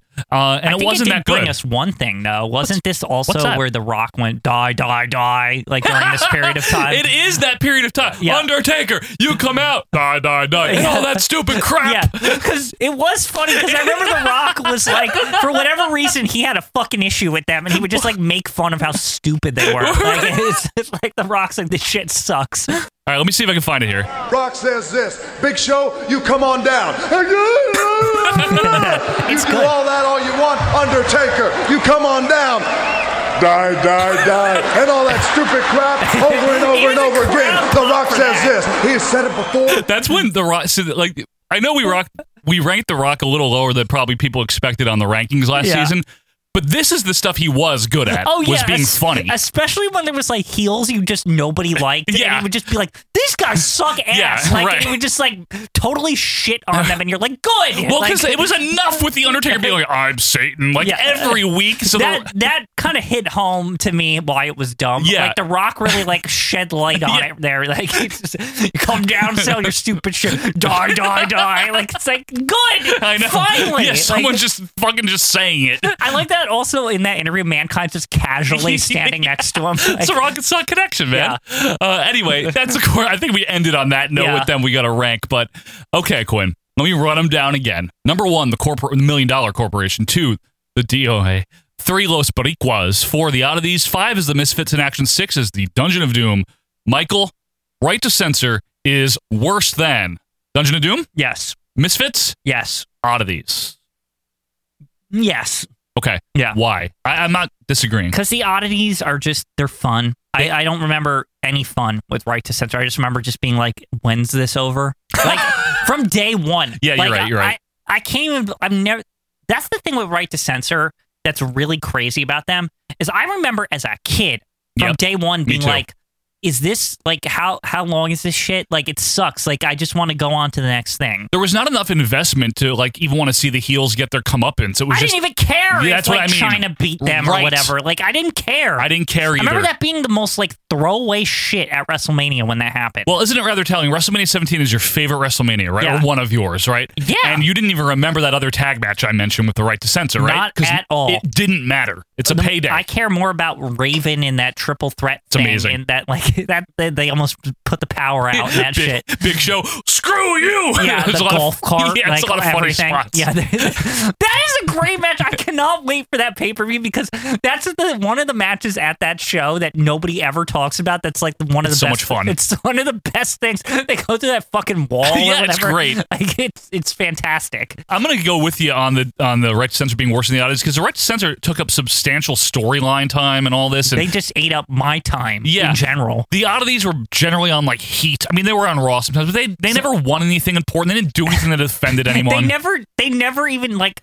To be honest with you about the oddities, I could not tell you what year they were in. I just remember they were there. Yeah. Remember how I was like confusing them with the Job Squad and stuff like that? That was funny. That's my point. Is like they're so on the side that they don't even matter. Okay, fair. Los Boricuas and DOA, I feel like, are very closely tied together because they feuded most of the time. Yeah. So what do you think about the Right to Censor versus either of those? So I think the Right to Censor are worse than Los Boricuas. Okay. However, this is where it gets weird for me. Is I really, really hate the DOA like a lot. Like they're just so annoying. Like, okay. Now, why do you think Los Boricuas are better? Because they're like the unoffensive, but they were around too long. Like they're just nothing. Underappreciated, maybe a tiny bit. I mean, they had the hairy guy, so that's helpful. They could wrestle, and they were. Right. They just weren't given a great shot. The problem. Okay. Here's the real reason why I can't wait for this. The RTC. It's hard to put them above DOA, or even like. Actually, they're kind of interchangeable. But the real issue is that, like, DOA, I swear it felt like the DOA went on for, like, a decade. Like, it was like, I hated it. Like, it's just every week. Like, you're just like, get the fuck out of here. Like, this is the last shit I want to see, right? Like, to me, the DOA were like an instant, like, I'm changing the channel. I'm going to WCW. Like, yeah, but the Right to Censor, too. They probably and the timing was probably usually this, and I'm just going out on a limb here. The timing was usually this. Hits. I switched channels, some like cruiserweight matches on. I'm like, oh, good. And then, Juventud. Yeah, it's like, okay, I know I don't need to watch this. Like I guarantee you that was the fucking timing. Like it would go from to like me changing. You know, Tony. Like, you know, he wrestled in Mexico. Like that was probably like the audio timestamp of that shit. He's a luchador. Yeah. And I'd be like, good. It's like, good, not that. Even so, though, I don't know. The Right to Censor is really bad. They are, but DOA is like endless. Okay, let's compare them. DOA is fucking endless. You know RTC's one ace in the hole? Ivory. Yes. There is no one in the DOA that matches a talent level and commitment to what they were doing than Ivory. Yeah. Dead serious. So, and Stevie Richards. You know what's kind of unfair, too, about RTC? We probably, I know this, you know how I said the DOA you could change to WCW and it was good? Yeah, by the time RTC, you didn't have a fucking choice. You were just trapped. You know what I mean? You were just like, this sucks so much. Yeah, you got to flip it over and see nasty Brian Knobs or something like that. That might be in the favor of RTC being worse. Well, you couldn't, again, yeah, you're right, exactly. Your choice was RTC or seeing some weird hardcore match around like a on-fire dumpster or something. Which is a perfect metaphor for WCW in 2000. Like, remember the Hardcore Division Cinema Edition? Yeah. Like, essentially, it was like overshot and stuff. Sam Raimi. Yeah, it's like, we got pro directors on this hardcore segment. It's like in fucking millimeter film or something. Why was it so, like, why couldn't they do it right? Quality? I don't know. Like they didn't understand. The belt was like gold. It was all shiny. Yeah, I was like, why? That was my biggest complaint about the WCW Hardcore Division was it was too nice. It was very nice. Yeah. I don't know, man. I got to say this. As bad as the booking was for the Right to Censor, as bad as bland as it was supposed to be, the DOA was supposed to be like a thing, and they weren't. They were horrible. The RTC was supposed to be very aggravating, and it did succeed to that end. Did DOA go on longer? Which one went on longer? Oh, yeah, DOA did. Because it was... Well, because remember, they just keep losing members. So first, it's like, Crush is like, oh, I'm leaving, bro. And then... the Paul Ellering shit. Yeah, well, first it's like, oh, Change is the leader now. And everyone's like, okay. Isn't that Crush? We don't know. Yeah, oh, yeah, wait. Yeah, exactly. They look so similar. I know. This one doesn't have a face tattoo. Right. Which wasn't even real in the first place. No, it wasn't real. And then it's just down to Skull and 8 Ball, the two least interesting tag team wrestlers ever, pretty much. And Paul Ellering's like, I manage them now. I'm not watching this. Yeah. Nice. Fucking turning this off. Right, the Censor was only around about a year, maybe a little less. And again, Ivory, Both felt endless. Yeah, I know. This is tough. DOA is the incumbent. Do we just leave him there? I mean, Right to Censor is bad. Don't get me wrong. They're really bad. You know what it is? It's that I know R2C stands zero chance against the $1 Million Corporation of beating them on this list. You think the Corp stays number one against RTC? Yeah. Because the Corporation was the main event? Yes. Like, it was RTC. everything of 95? Okay. DOA, yeah, DOA sucked ass. It was like never good. RTC had a moment of like, okay, maybe. Like I'm just appreciating the performances by the wrestlers that tried. DOA was clearly the weakest of the three. Horrible. They were just so bad. Who liked them? I mean, there's probably people out there. I enjoyed their work in the ring. Well, good for you. They stunk. Literally, all they had going for them was like they let us rent bikes. Like for the shower, Titan motorcycles, and you said it best. Titan, yeah. You said it best when you're like, they just had the Undertaker do like the same thing, and it was like 10,000 times better. It's true. It is. It just adds to the Crush's fake Undertaker thing and whatever. Fake Crush. You know what I mean? It's all bad. It's all bad. All right, leave him at number 2. Yeah. All right, number 2. So RTC slots in a number 3. Good. And I'm happy for him. Yeah, that's the best they've ever done on one of these lists.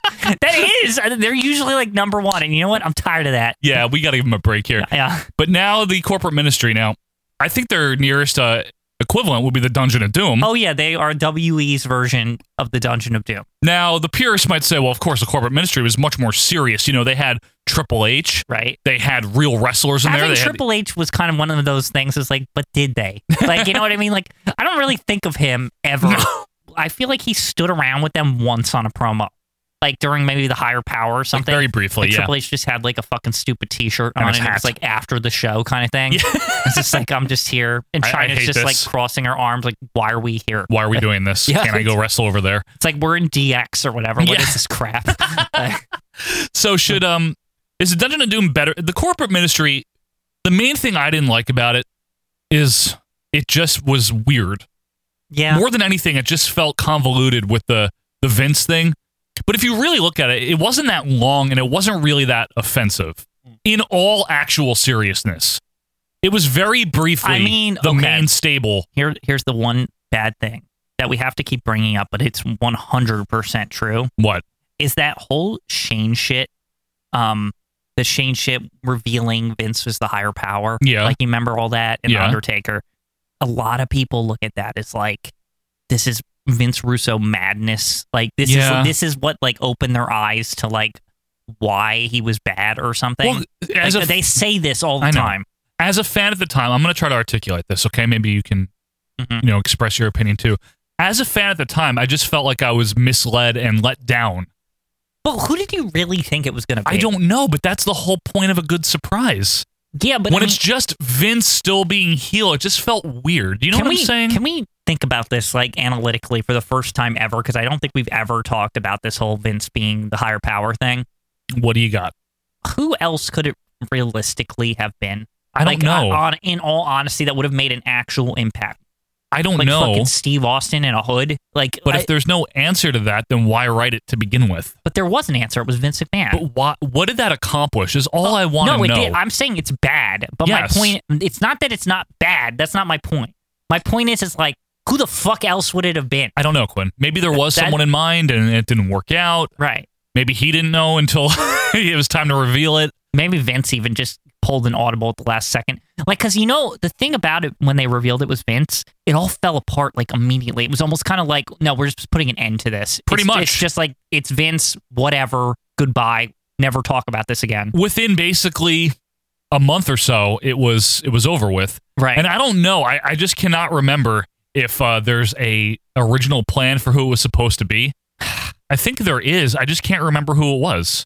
So wait, Christopher Daniels is one of the people possibly considered. I'm seeing this here. Don Callis. Okay, those two make a lot of sense because Christopher Daniels in the 90s, late 90s in the Indies, was doing the Fallen Angel shit already. And Don Callis is a tremendous talker and could have made it work too. Oh, if it was Cyrus, the virus, that would have been okay. That actually would have made sense. Yep. And it actually maybe would have kept it going on longer. Maybe, and it maybe would have ended better, but... Imagine, Joe, if it was the Commandant. Stop. Just as a different You know, this guy's an actor. Yeah, met him on Sinbad. The whole Commandant shit is incredible to me. It's so amazing. So poor. The fact that Brett Benoit like Lonesome Dove or whatever that was. Sinbad. Sinbad. Horrible. Just fucking horrible. It's terrible. What were they thinking with that? I don't know. How is that not on this list? The what? The truth. The recon and sniper thing? Yeah. Maybe it will be. I don't know. Okay. Let's really be honest, though. I'm Shawn Michaels. Is the corporate ministry worse than the Dungeon of Doom? In all seriousness, if we really want to be honest here. Look, I like the Dungeon. I don't like it as much as the Dungeon of Doom. Let's put it that. I know. Realistically, I don't either. Because the corporate ministry, you know what its main problem is? It's super confusing. As even the Dungeon of Doom with its 1,000 people, at least you knew who the fuck was in it. I cannot tell you who the hell is in this corporate ministry. It wasn't very defined. Yeah, you know what I mean? It didn't do much. I remember every stupid fucking person that joined the Dungeon of Doom. Very memorable. Even the Yeti and all this crap. People who weren't giant haystacks. I know all. I know on the top of my head every single person. Fucking Zodiac. Z-Gangsta. Kamala. Yeah. One Man Gang. Mang. Conan. Yeah. It's all these people. I remember every twist and turn. Jimmy Hart joining. Hulk Hogan's mustache. It's all there. I can't tell you any of this stuff with the corporate ministry. It's like a fucking blur. Okay. But is it better than the Misfits in action? Yes. I guess. Come on. We can't get carried away here. It was so short that it wasn't long enough to be offensive. My biggest problem with it is that everyone thinks of it as some downfall. And that's why it's always sticks out to me. It's really bad. The Misfits extra bad. But when the Misfits in action aren't necessarily fondly remembered either during a good period of time. Yeah, but they're not considered bad. WCW fell apart because the Misfits in action. But WWF didn't fall apart. Yeah, but 1999 did. Well, from a creative, but not from a business standpoint. The year did. They they're lucky they had the wherewithal to hit the reset button, a soft reset, unlike WCW, which was a hard reset. But God, yeah. But it really was a soft reset after that because Undertaker became a biker and a lot of things changed. Shit changed. Yeah, we calmed it down with all the stables and Triple factions H kind of took over as the lead heel, and it was better than the corporate ministry. The Rock, it was. The Rock was generally unaffected by all this in the end. Yeah, he's just always there, just doing his thing. Mankind was fine. Yep, all that shit.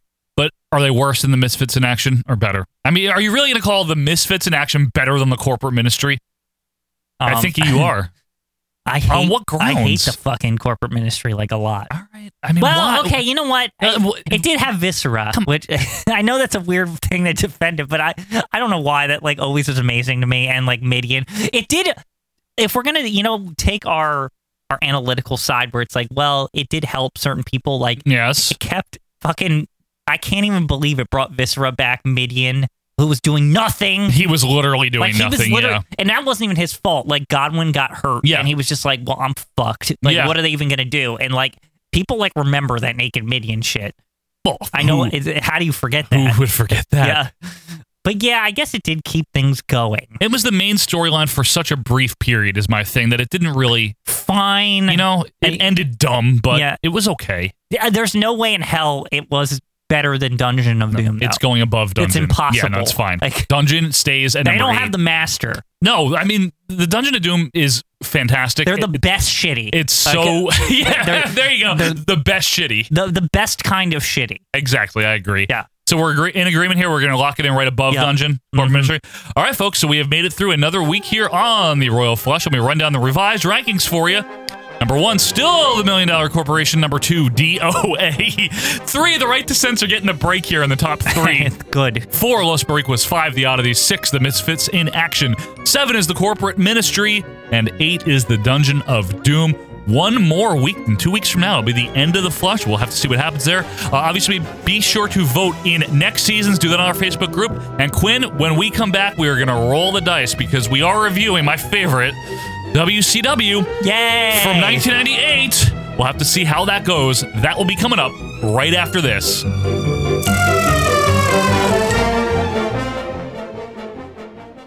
Undertaker, Big Show, a bloodbath, just more proof that the competition's heating up in the tag team division. And with that statement, you've just lost all your interview privileges. Now be gone and stay gone. Now, as far as Rock and Mankind are concerned, your worst fear has just come true. We have decided to exercise our right to a return title match. So if Rock and Mankind, if you two can quit trying to figure out which one of you has a set of this Thursday at SmackDown, you'll answer our challenge not only to a tag title match, but a buried alive tag title match. Oh my gosh! God, are you kidding me? Thursday night on SmackDown? Wait, listen. Buried alive match if Mankind's head's already burrowed way up the rocks. Not a burrowed alive, a buried alive. So boys, if you can get your head out of each other's find yourself a set, you'll show up Thursday at SmackDown. Hello, wrestling fans. It's Joe here, and while we're on a break, I just wanted to take a moment to shout out 3 friends of the show. Check out The New Day Podcast, hosted by 3 guys that have actually worked in the actual wrestling business. I'm talking about Xavier Woods, Kofi Kingston, and Big E. They're going to bring their unique perspective as fans, but also as people that actually work in the industry, to a very creative and entertaining podcast.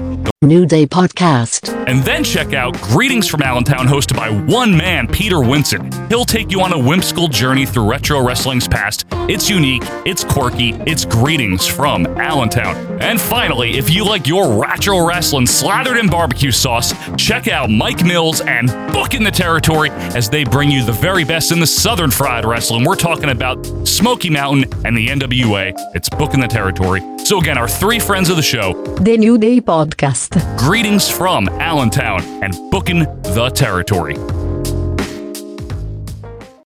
And welcome back, wrestling fans, to our Vantage Point, the Retro Wrestling Podcast. It is episode number 198. And Quinn, we are reviewing something. We are. Now, okay.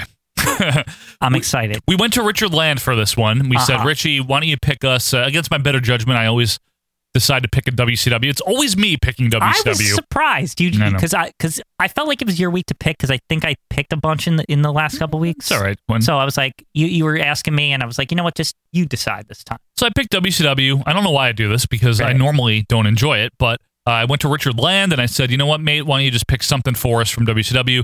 So he sent us this to check out. It's WCW Worldwide, March 7th, 98. Now, Worldwide. What a time. Yeah, what a time. Also, why is Worldwide in 1998? We've talked about Worldwide before, so I don't want to get in the whole backstory. It's one of their longest running shows, if not the longest, I think. It also goes longer than Nitro. Yeah, actually, by a week. It has and which there's a full version of that floating around now, like a clean version of that final. People are excited, and I'm excited because that was the holy grail for me, was that episode. The one we watched was like in black and white. The quality was so bad. It's also that whole episode is probably the basis of why I had a dream like a couple months after that there was still WCW. I still remember waking up to this day and like trying to search the channels after I woke up from that dream and just being like, is this real? I was like, maybe I was even searching like the early internet.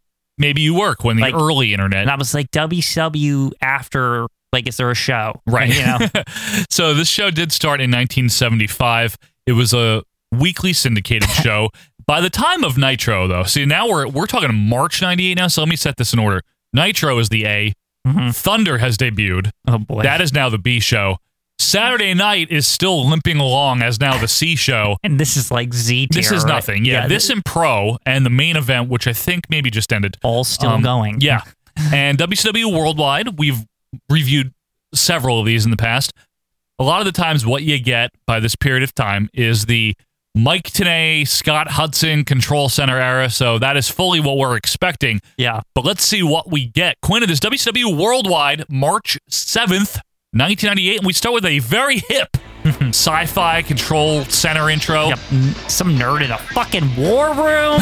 He's like booting up the show or something ridiculous. WCW OS. Yeah. So hip, Quinn. All of the tech, all of the transmission. I love futuristic WCW so much. I mean, does it really require this much work for like Tenay or whomever to yak it up and play clips about Nitro? Like, what are they doing? He's got like a laptop like rigged up on like a spinny thing so that he can look at gigantic monitors, like 6 of them or something, with like a weird, very like computey duty movie operating system. Like it's weird. Just so you can hear old Cheese voice talk about, this is what's going on in Nitro. Hulk Hogan is in the NWO on Nitro. Did you know that? Yeah. Anyway, we actually go directly to ringside. Wait, what? Yes, and guess what? Tony Schiavone. What? And Bobby Heenan welcome us. This is WCW Worldwide Wrestling. Hi, everybody. Tony Schiavone and Bobby the Brain Heenan for the next hour. Incredible. And even weirder, we're in the spinning ring. But it's the spinning ring that we're like used to, like, very 1995 and worldwide, like whatever.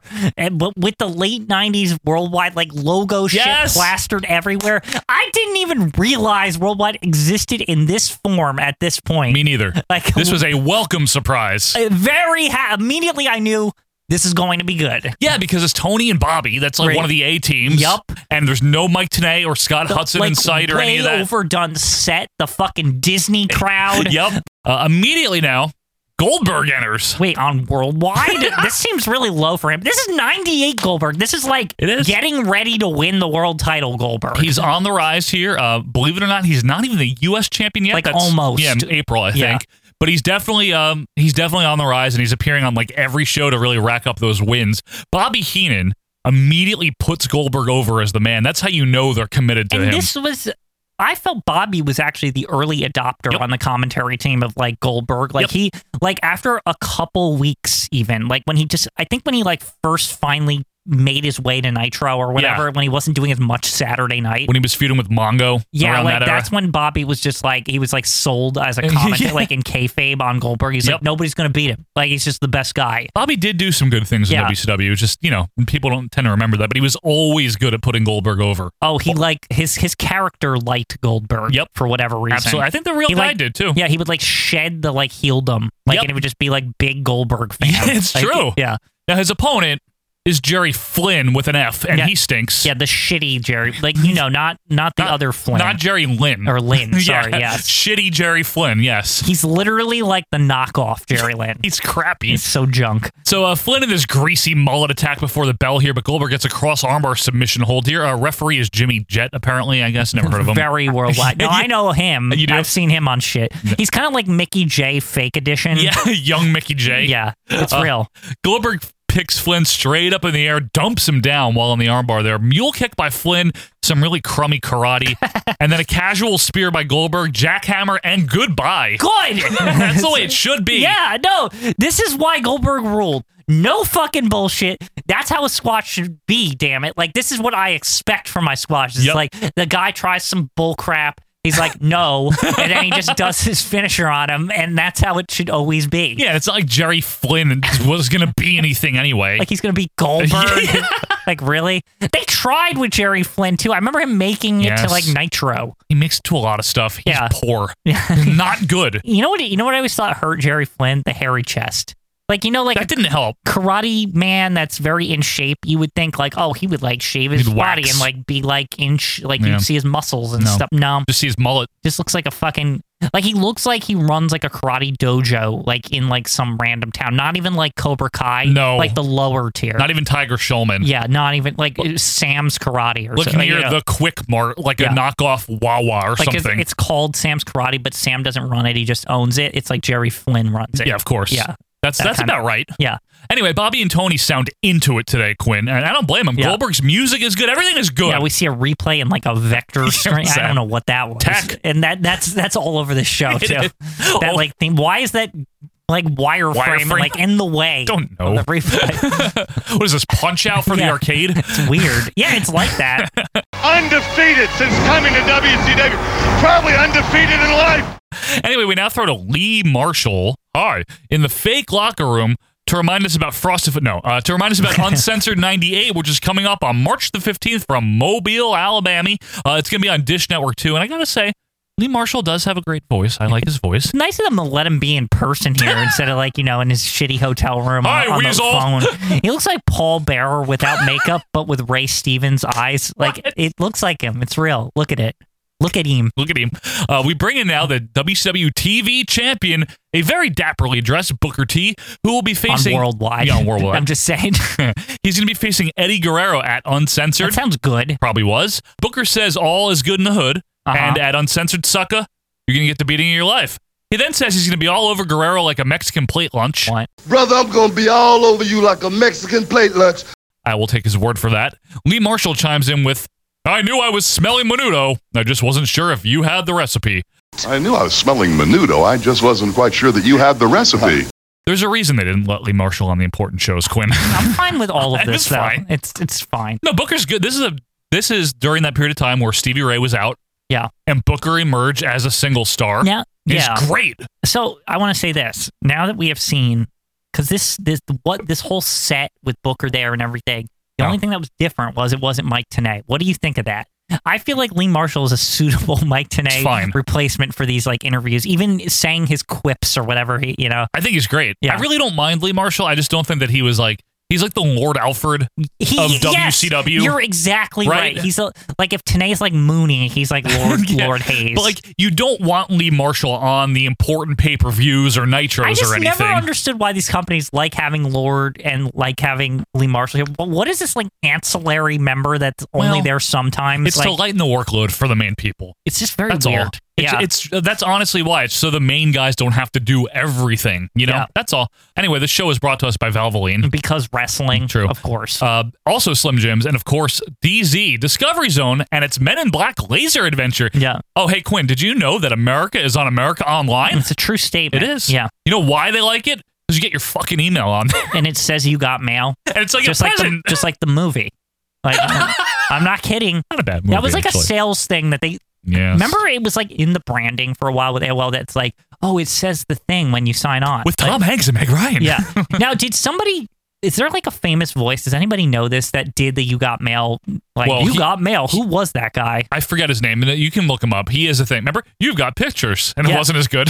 Oh yeah, there was like other ones too. Hi, I'm Elwood Edwards, and 22 years ago, I recorded a very well-known catchphrase for AOL. Hey, Elwood, I just got an email. You've got mail.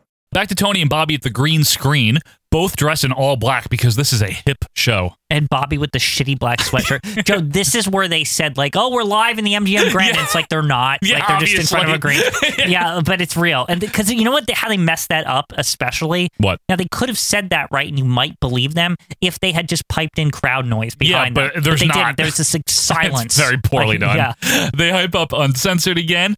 Bobby doesn't like Uncensored because the NWO is going to come in and try to fuck with everyone. I love Bobby. Yeah. It's like, I don't like it. I don't like it. Like, I don't want this to happen. They fucked with me last year. Back down to the ring now, where Barry Darsow makes his way out. As Barry Darsow. We're not just saying Barry Darsow. No He's gimmicks. actually like the Tron says Barry Darsow on it. Got like a fucking members only coat on. Yes, like the red coat. Yeah. Right? This happened? Yeah, I didn't even know this was a thing. He's just bald, red coat. Incredible. I love WCW so much. Like he's just Barry Darsow. No face paint, no sunglasses no even. Hole in one. No? None of no that. No golf hat? Yeah. Just serious wrestler. It's like very serious. You know, the coat, it's the corporal whatever he was in, like, remember when he was like the Russian guy? Crusher Khrushchev. Yes, it is pretty much. Yeah, it's like the same thing. Now, he looks so friendly even though he's a heel. Like, Barry Darsow looks like someone's great uncle or something. Like, just so like, how you doing, kid? Yeah, it's good. I love him. Anyway, his opponent is in the ring. It's Jeff Bradley, who seriously looks like a 1983 jobber. And holy shit, you know what that means, Joe? What? Barry's gonna win. What? That's great. What is this show? Let's see here. We get a bell. We get a lockup and a tussle. Jimmy Jett, the referee again. Darsow hammers away in his red underpants as the announcers talk about Scott Hall facing Sting for the WCW title in a match that I forgot about. Well, that's why they're reminding you. It's a Barry Darsow match. What else are they going to do? Yeah, that's true. Hip toss by Darsow and some smashing. It's good shape, by the way. We didn't mention he takes the coat off. And he's not wearing a singlet. He's wearing just trunks. Like short trunks. Like this is a whole new persona. It's like the serious Barry Darsow. He's only about 38, 39 here. He's not really old. This is about the right time to repackage him. Why not? Why did this not make it to Nitro or anything? Or did it and I just forgot? I'd be It's kind of like when surprised if it did. Bobby Eaton's on Nitro for some reason. You're like, what? In what, 97 and he looks or something? old and Yeah. dirty. Yeah. Like, and you're like, who even is this guy? Bobby Eaton. Yeah. Love him. Armbar as Darso yells like smash, you know, Yeah. like the plain old ah! Hogan and the Macho Man Randy Savage. I think Hogan and Savage, very apparent the cage match at Uncensored will be to determine who's in control of the New World Order. Corner whip, Darso misses a charge. Bradley goes to work with a headlock, shoulder block, off the ropes again. Drop toe hold by Darso, who then yells, "Don't ever do that again!" Yeah, in the Smash voice. Yeah. It's incredible. I love him. He's literally just being smashed. Yeah, he's yelling at the ref as he's doing like a hold in the ropes. And he's like, "It's legal!" Yeah. Like loud. The crowd boos, and then he's like, "What do you mean, boo?" It's good. What? You want me to break? He's not a happy man. Let the guy off the ropes. What do you mean, boo? This is lovely. I love it. What do you mean, boo? It's great. Barry When- Darso is a fantastic wrestler. I love him. Yeah. Seriously. He kicks Bradley out of the ring, brings him back in over the ropes here. Then he hits a single arm DDT and the barely legal, which apparently is this arm breaker submission. The fact that Shivani knows what it is. Like, That's his finisher. yeah, the barely legal. Yep. And your winner in 1998, Barry Darso. Yeah, this is amazing. So they clip out and there's fans clapping. They know! The Barry Darso push of 1998 is a real thing. He's so good. And he's a heel, but they're like, no, we like you. They're like, no, he's good. Like Now- now I'm wondering if this is where the whole internet thing of like chanting Barry Darso at events and stuff, like, did it come from this push? Because he was never, like, I don't know how people knew his name was Barry Darso prior to this, but I remember he was one of the early guys in the early 2000s that people would refer to him as Barry Darso. Barry Darso. Right. And A good name. I always actually in the back of my head wondered, how did everyone like just universally know his name? Is it because of this? He's a treasure, man. Yeah. Yeah, you ever hear him talk in his normal voice on like a shoot? He has this pleasant Midwestern accent. He's wonderful. He just seems like the nicest man. He's one of the Seriously. best people, like one of my favorite people in just the industry that existed. I love him. Like, he's fantastic. Anyway, let's go to break now. We come back and we recap Nitro from February the 23rd, where Hulk Hogan challenged Macho Man to face him in a cage match at Uncensored. Okay, so I'm going to take a guess here. Slim Jim decided to sponsor Uncensored this year, and Macho Man just has to be in the main event. There's no so it's way. just like randomly. Because this constantly happens. Like, all of a sudden, this feud will crop up, and you just so happen to realize Slim Jim's Uncensored. No, like, I and don't you're- think. And then you're like, oh, okay. I don't think they did. But here's the catch, right? Macho Man, for those of you keeping track, is still in the NWO during this. Right. It's that era where they're like, there's this power struggle, and Hogan's like, oh yeah, haha. And then we clip over to Savage and Liz in the crowd. Yes, Liz is with Savage in 98. But it's like Good Liz. It's the one that's like sly. She's like, sly. Yeah. It's like it's the original heel Liz from like 96, but now she's just with Savage again. Yeah. You Sly. mean 86? No, I meant 96, like with Flair. Oh, I see. Like that yeah, one. It's heel Liz. It's heel Liz. It's good. And it's amazing, Quinn, that it's 1998 and it's still Savage versus Hogan. Like since like 1985. That ongoing thread. It doesn't go away. It just kind of, they'll be friends for a minute. And then like, it's like, no. And then there's a rap song coming out. Yeah. And then he'll just be like, I still fucking hate you. Yeah. Like, you know what I mean? Like, this will never die. I will take this to the end. And it's always Savage egging it on. It's never No, Hogan. it's always Hogan's like just doing his thing, even when he's a heel. Yes. And then Savage just is all like, "No, I'm the leader of the end because I say so." Yeah. Like, you know what I mean? Like, it's just like it's just how he is. He just can't get him off his mind. Yeah. Anyway, then this Nitro recap here. Larry Z is on commentary, which annoys me. Anyway, Savage is like, no, I'm going to kick you out of the NWO. And Larry's all funny. bold. He's like, "Oh, I will. The power structure hierarchy has changed. New World Order. Shut the hell up." He's horrible. I know. Then later on in the show on Nitro, the NWO beat down Sting, because like we mentioned earlier, that's just what they fucking did all the time. It's normal business over there. They just bother him, basically. However, Randy Savage stormed in, but of course he got beat down himself. Also, Conan's wearing khakis. Anyway, Savage gets spray painted by Hogan while Kurt Hennig helps. Then Lex Luger charges out with a chair to finally clear the ring. All proud with his like sweatshirt on. Like, this Lex Luger is good. And The also, ponytail. why was Luger the only one who thought, why don't I bring a weapon when I'm fighting 50 people? Yeah, that's a good Like, you know question. what I mean? Savage doesn't think rationally. So. Yeah, but Sting, you think he'd know better, right? You would think. He knows he has a baseball bat. He has a weapon. Does Sting ever really know better, though? He's not always portrayed like, as smart. It's always like they do the thing with Sting where it's like, yes, he's smart. However, he has to follow the rules of like honor constantly. So it's like, well, I'm not gonna like if I'm going to actually fight them. I'm only gonna point with the bat, but I'm not gonna like only if I have to use the bat. You really like defending this character, don't you? Well, because I think Sting is misunderstood. No, I think he's understood. I think he's misunderstood. I think there's like a bit of face to him that is like he's got rules. Kind of like how Hulk Hogan can't say you suck. He has to say you stink or you. He won't say ass. I will kick your butt. Like it's that kind of thing. Back to Worldwide, where Roadblock makes his entrance, fatting his way out to his like public domain metal music. What a pile! Again, this is why I love Worldwide. I know, it's great. It's like these fucking people, like Roadblock, Man at Work, like shit like that. It's great, Quinn. Like, these way overdone entrances for like nobody. For nobody. Yeah. Tony Schiavone on commentary references Scott Steiner's recent heel turn and his brief initial nickname of White Thunder. Oh, this, yes. Which didn't last that for was reasons. Like 2 seconds. Yeah. Like, yeah. By the way, the ring announcer has been David Penzer, if you care. You can talk to him in our group. Yeah. Just don't be a dunderhead to him. Explain this Worldwide thing to us. Yeah. Why is this so late? He'll answer. Yeah. He's in the group. He's probably listening right now. He's nice. He might. Hey, some sweet music is queuing up, Quinn. It's the Barbarian. Yeah, the flutes fire up. Yep. And everyone kind of cheers, even though he's a heel. They know. Because he's good, and of course he's got Jimmy Hart with him. Yup, as I want to remind everyone that this is still somehow connected to the Dungeon of Doom. In 98, it's amazing. Real. Like, he's probably like the last remaining member because of a detail they mentioned here. Yep, you're right. The referee, Billy Silverman. Of course. Can't escape him. Yeah, he's everywhere.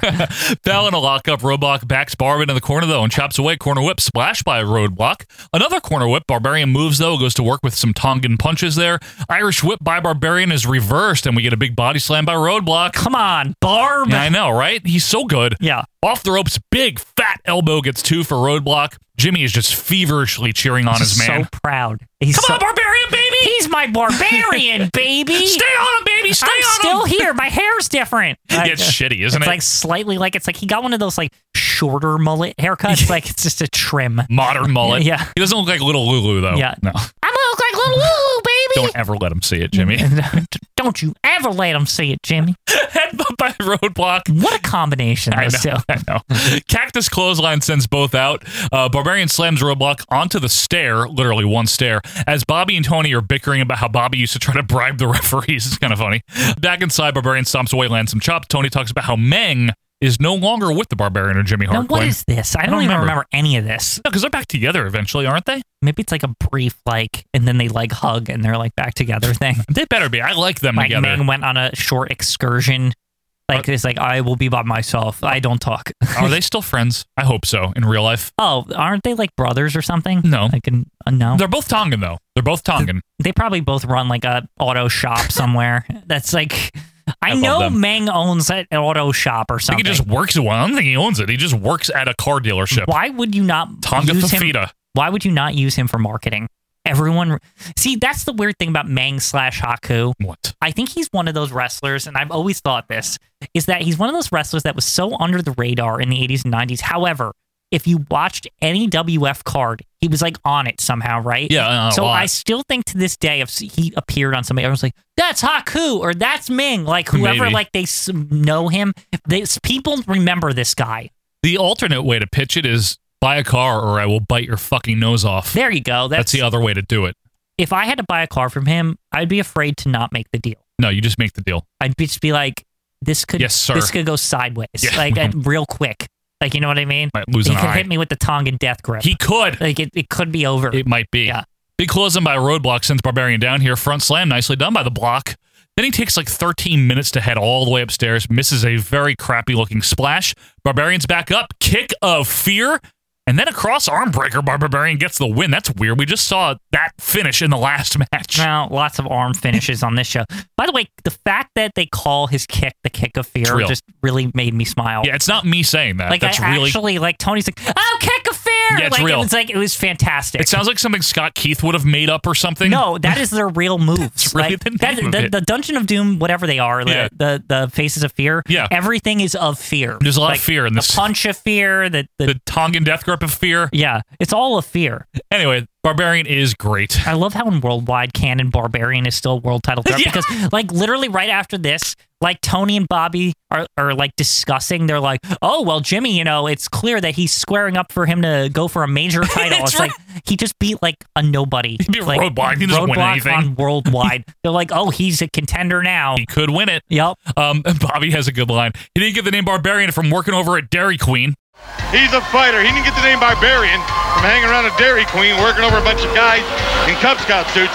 Yeah, true. It's true. Yeah. We now get a very odd commercial for Uncensored that I cannot adequately describe, Quinn. It's awesome, and I didn't remember that I remembered this until it played. It's that one where it's like, body slams, moves, uncensored, WCW. Puppies. Yeah, it's everything's rhyming. It's children, like, wildren, flowers, powers. It's very strange. Get WCW uncensored on pay-per-view. Like, it's like all real. Like, it's like in the song. It is. And then we get a lengthy hype package for Savage and Hogan. Decently done for once by WCW, but they still do not touch the WWF. I don't think they can. No, God, no. Decent, though. And back to the ringside now where John Nord strolls out. Who? Wait. The Berserker? Yes! That John Nord? That's him? Yes. Oh my God. He looks so different. He had shown up in the tail end of 97 and was basically working the syndicated shows only. He's got like short blonde hair. Like, and a mustache. Weird. Yeah, it's very odd. And he says to the camera, I'm the guy that lays awake at night just thinking of ways to mess the NWO up. Wait, what? Wait, he's involved in the mainline story? What is that? This is so weird. I love Nord, but seriously, who the hell does he think he is? It's amazing. It's like, good. The confidence is like brimming out of him. I think we can both agree, Quinn, this is worldwide canon here. Yes, 100%. Only on Worldwide. This is never mentioned elsewhere. I didn't even know this existed. That and he was here. You know, I'm like a big fan of WCW during this time period. It's like I did not even know he was in the company. Absolutely. Anyway, his opponent is Adrian Byrd. Who is Adrian Byrd? This is all so strange. Adrian Byrd. Also, we didn't even mention Nord has like a weird catchphrase on his shirt. Like, it's like, I'm gonna get him or something. Yeah, like, I don't know. Really generic. It's like, and it's like a T-shirt he got at like the mall. Like that. Like, you know, he just from the booth. So much work just for this worldwide appearance. I love it. It's incredible. I love it. We get a lockup and a top wrist lock by Nord. Big chop there. Irish whip dug under by Byrd. Shoulder block does nothing. Neither does another one. Byrd tries a third and eats a boot. I do appreciate, Quinn, that Nord has the white fuzzy boots. Shorter fuzzy. Yep. No hussing. Oh, I know. That's sad, isn't it? It's like shorter. It's like he trimmed the fuzzy. It's like, it's very weird. This whole thing is odd. I know. And they treat him like a big deal. Like, it's insane. It's great. Nor with a lariat and series of elbows. He looks a lot better, Quinn, when he's not dressed in that stupid berserker costume. He really does. He's and a big I didn't guy. really even know he could talk. I didn't know he spoke English. Like, he just cussed all the time. Well, because he's a berserker, right? He's from Finland, right? Iceland? Yeah, I thought he spoke Icelandic or something, whatever that is. Mighty Ducks, too. Yeah. Eastland! This shouldn't come as any kind of surprise, but the announcers are not talking about the match at all, just for the record. But I mean, somebody at one point says he's a tough guy or something. Sounds like that's Bobby. Like the most hype they give him. He's a tough guy. Yeah. Got wrenched by Nord. Byrd fires back with some punches. Irish whip is reversed by Nord. Sunset flip by Byrd, but Nord stomps out of it. Fireman's carry by Nord sends Byrd out of the ring. Body slam on the spinny thing by Nord back in. Camel clutch by Nord gets the win. What is this? The submission night at WCW? What's going on here? This whole show is incredible. It is. Anyway, Nord puts his sunglasses back on and then he leaves, which is fine with me. Yeah, Shivani's like, oh, always gotta be a cool guy. Yes. Like, always? What does he mean by that? We never see him. We never see him ever. Gotta put the shades on, huh? Gotta be Mr. Cool. Still to come. Now it's time for This Week in WCW Motorsports. Still? Like, is this the guy who's in the NWO? No. But do you want to know the least important segment in wrestling history ever? It's this. Some cars and trucks did things. And you know what the best part about this is? What? At the very end, they like say, stay tuned to find out more later in the show, and nothing ever happens. It never comes back. What? That was so. But yeah, a lot of things happen here. Stay tuned. Joe, the rest of the show, I swear I was waiting to see like Kyle Petty celebrating it. Like, I don't know, like Larry Zbyszko punched him or something. Like, I don't know. Like, but I was waiting for it the rest of the whole thing and it never happened. Like, you know what I mean? I do know you like mean. Conan upset the NWO car lost or something. Like, just the most like random side people, whoever they could get to show up at the whoever they can fucking get there. like Ted DiBiase or whatever It's the whole fucking motorsports thing is It's so mind-boggling, bad, man. It's amazing though how committed they were to it. Every week. They were so committed. There's wrestlers there. Yeah. God. This is what I mean about WCW, and I want to stress how much I appreciate that they care more about their side canon than some like more important things. Like it almost logically makes sense why a lot of their storylines get lost in the shuffle, like on the mainline stuff, because somebody's thinking more about what's going on fucking Pro. Like, I'm not even joking. It's not even that. It's that there's so much politics on the main stuff, and here everyone's just happy to be working. Yeah. All these underneath guys. You know what I mean? But they make like a cohesive thing. Yeah. Like, it's amazing. I wonder whoever was writing these did a great job of just having fun with it, and they're fun. It seems like a dedicated person, too. It probably is. Because it's always consistent. They don't lose track of what's going on these shows. There's canon. Yeah. They probably give Bobby and Tony some notes, to bullet points to hit. And it's incredible. It's good. Go back to ringside now, where Mike Enos and Wayne Bloom come out. Oh, wait, the Beverly Brothers reformed in 90. What? What is this? This is an incredible episode. Is this the WWF 92 tribute show? We got Berserker, Barbarian, Beverly's. Seriously, I don't know what's going on over here. It's amazing. And then mixed in Bill Goldberg. Like, what? Now, the announcers put over the Beverlys here by talking about Chris Jericho. What? And their opponents are Bill Payne, who has a very large fro, and Butch Long, who look absolutely horrendous. And I know he's like the dirtiest looking guy on this show. I swear, yeah, he is. And that's an honor on Worldwide. Tough to accomplish. Yeah. I swear we saw them like on that Ted DiBiase promotion recently. Maybe. But anyway, Bloom and Payne start. They tussle around. And the Beverlys are dressed like regular wrestlers and not whatever the fuck they were supposed to be in WF, like, which makes them 100% better. Oh my God, they look actually kind of cool here. In all seriousness, like a threat.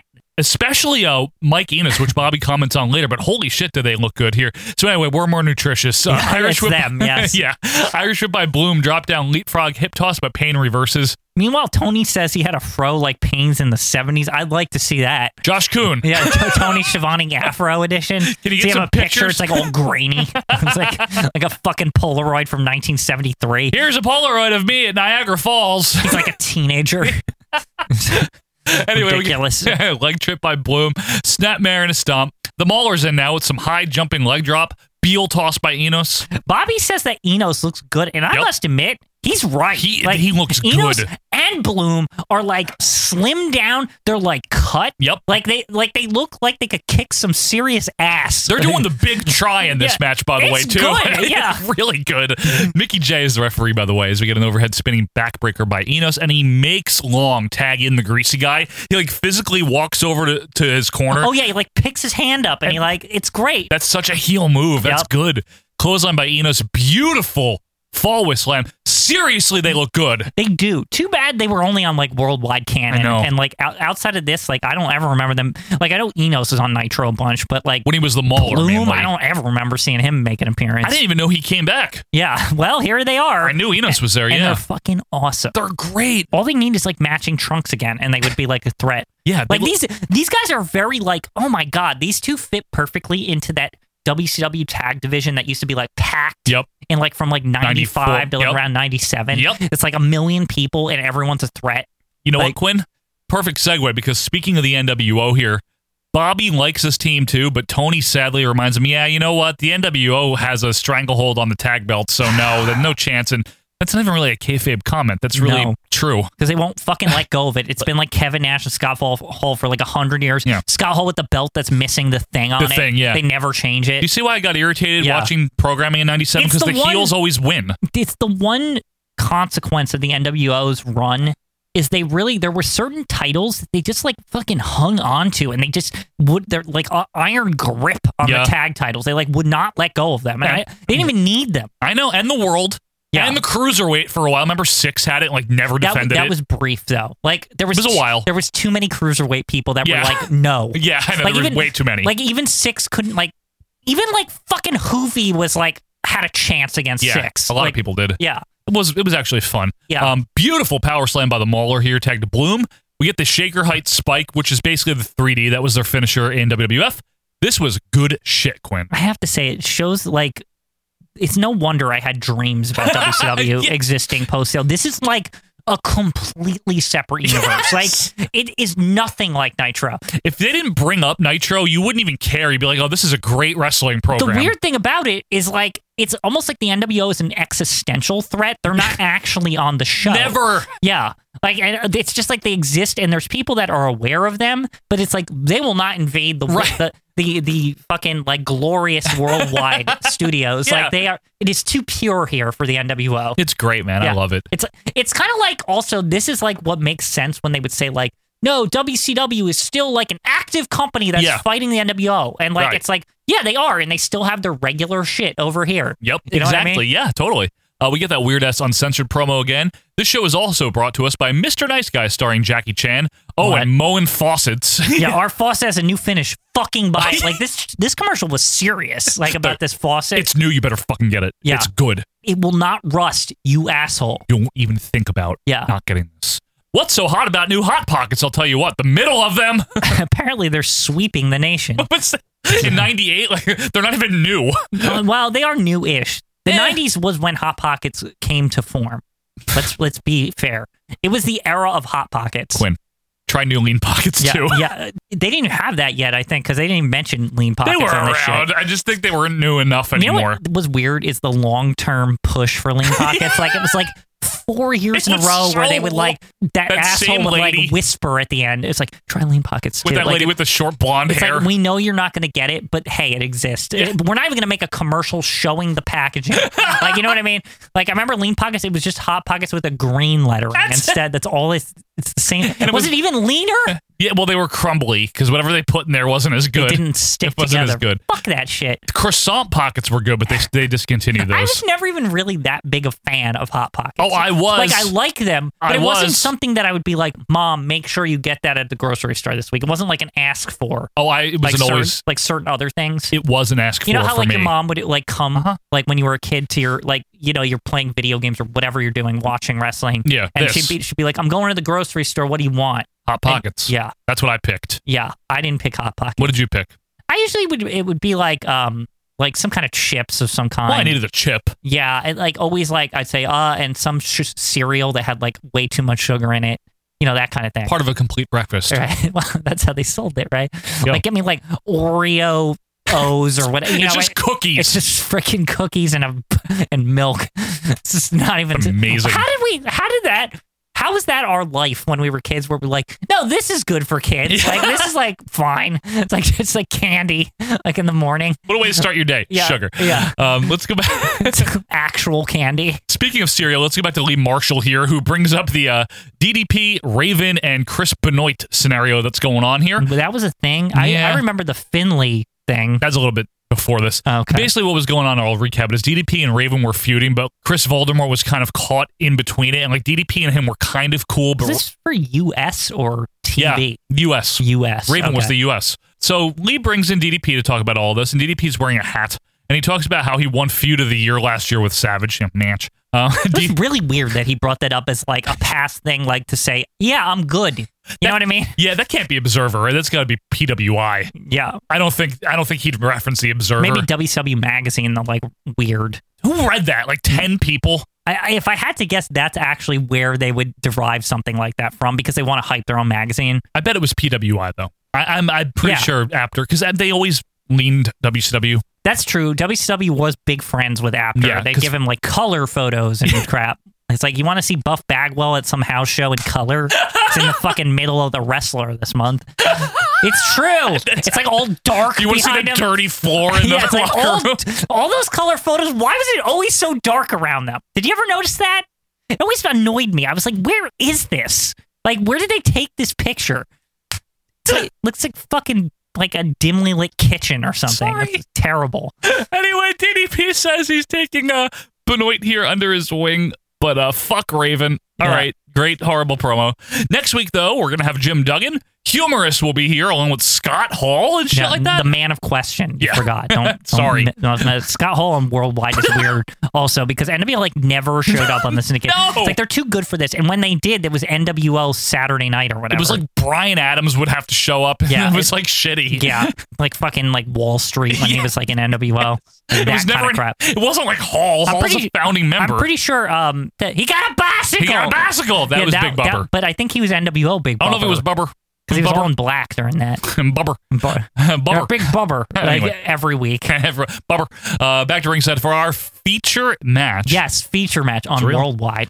It's Brad Armstrong who struts out all heel. The overdone music. That one that has the long intro. It's like it's like way too long. I like him. And also, he thinks he's good. Well, yeah, he's very proud. Terrible. Brad? Yes.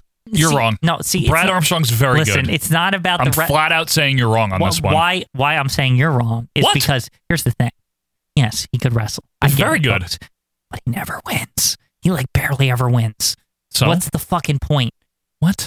It's like the SD Jones thing. He's dynamic, but he never wins. He's not good though either. It's like Brad Armstrong's good at least. It's just like if you win once or twice, that's great and all, but come on, really? Let's see who his opponent's going to be. Mm-hmm. Oh, it's Ric Flair. Yeah, like he's going to really win this time. His theme cues up. He struts out blue robe, bowl cut. Yeah, speaking of weirdly being on Worldwide, what is this, 1993? Yeah, even the logo behind him is the old 93 Flair Titantron thing when he first came back. It is the Flair for the gold era. Yeah. The fans are very happy to see him, obviously. Yeah, and I don't blame them. They came to Epcot, and now they get to see Space Mountain. It's much better. Nicely done, Quinn. Yeah. In the ring, lockup side headlock takeover by Flair. He has his black attire on, by the way. Referee is Little Nate Charles Robinson as Flair grabs a toe hold to the mat here. Brad with a headlock. Back up. Flair reverses out into a top wrist lock. Brad grabs the ropes. Clean break. Lock up. Flair with a hammer lock. Brad looks for a way out, but reverses instead. Flair with a drop toe hold and a float over into a front face lock. Reversal by Brad into a hammer lock on the mat. Both men up. Flair tries to hip toss, but Brad hangs on. Meanwhile, Tony talks about how he was at the Omni when Flair and Brad Armstrong had a 60-minute draw. When the hell was that? 1986? How long ago was that? Probably 91, right? Brad's young. Had to be in the 80s, though. Late 80s, 88, 89. Maybe. I don't know. I honestly don't know. He's referencing something a long time ago. We know the Armstrongs, though, even Brad, was wrestling in the mid-80s. I know he was. No, he was. Road Dogg's the youngest, so he wouldn't have been around. But the others would have been. Yeah, I think he's referencing... He had to be referencing some territory thing where, the Armstrongs were still not... the Omni, they were right? still a threat, The Omni, Georgia. Did they come in from Continental? Maybe. That makes a lot of sense, actually. It's possible. I really don't know anything about this match. Let us know, folks. Back up again, lock up, side headlock by Flair, push off, shoulder block by Flair, off the ropes, and a drop toe hold by Brad. Side headlock, but Flair suplexes out. Big chop by Flair. He rakes Brad across the rope, lands another big chop, and now Brad begs off. Rights by Flair, but Brad turns him around, lands some right hands of his own. Flair's down now. He begs off, punches in the corner whip by Brad, but Flair with a back elbow. Big chop by Flair. He heads upstairs. Of course, Brad quickly tosses him off, lands a nice pair of standing drop kicks for two. Irish whip by Brad, but he misses another drop kick. Flair flops right into Brad's deep south. Good. I like that little a good spot there, yeah. We get he a got woo. the offense with the pass out. It was actually really good. We get a woo and a figure four setup, but Brad with a cradle for two. Mm-hmm. Brad then bridges out of a pin, but Flair tries his best to hang on. Clean break. Back up. Irish whip by Flair. Sunset flip by Brad gets two. Big clothesline sends Flair down and gets two. Bobby says people used to call Flair Hick Flair. Yes, and then they says, yeah, in Roppongi. Yes, that Roppongi. In Japan. What the hell? What? What is he talking about? No, Roppongi is a known thing in Japan, but it's so obscure and weird. It's weird that Bobby, of all people, is bringing it up. It's not the first time in wrestling that Roppongi was a thing, though, because later, Roppongi Vice, it's like a stable in Japan. It's all real. Sounds neat. Back suplex by Flair, and now he actually gets the figure four. Of course, it's all over. Flair wins. Crowd digs it. Flair with the proud worldwide victory. You know what, Quinn? This was a good match. It was okay. Yeah, it was fine. It was meaningless. But yeah. But you know what? In terms of, you know how I sometimes sarcastically say, if you like your holds and all that, but this was really good. It was quick enough. There was no dicking around. Brad's good. I was a little uneasy at the beginning with the dicking around, but they were fine. They wrapped it up in 5 minutes. It was 5 minutes. Yeah, it was good. Tony reminds us to get uncensored, and then we fade out. Man, this was really fun. This was really easy. Actual good wrestling. A lot of guys I like. Plus Tony and Bobby were really good. I liked it. Yeah, a nice little show. I love WWE side shows so much, as they clearly still care about them. Yep. And this is such a good example. Whoever produced this, I would give myself a pat on the back after this went off the air. Seriously. It was just a nice package, the whole thing. Seriously, it was very well done. So I can say without sarcasm, Thanks, Richard. Yeah, thank you. I think he did this on purpose he for heard us. you because you were complaining about the last couple ones. Well, because some of the things, but man, thank you, Richie. And thank you, fans, for being with us here as we have romped you through another week in the world of retro wrestling. Couple of quick reminders. Next week, episode 199, that means 200 is coming. If you want to send us a note, so to speak, in the email for episode 200, you can do that, or you can send a voice clip too. You can send it to ovppodcast@gmail.com. Follow us on Twitter @OVPPodcast. Join the group. Vote for the Royal Rankings. The deadline is November 1st. And until next time, I'm Joe Murata. That's Michael Quinn, and we are out of here. See ya.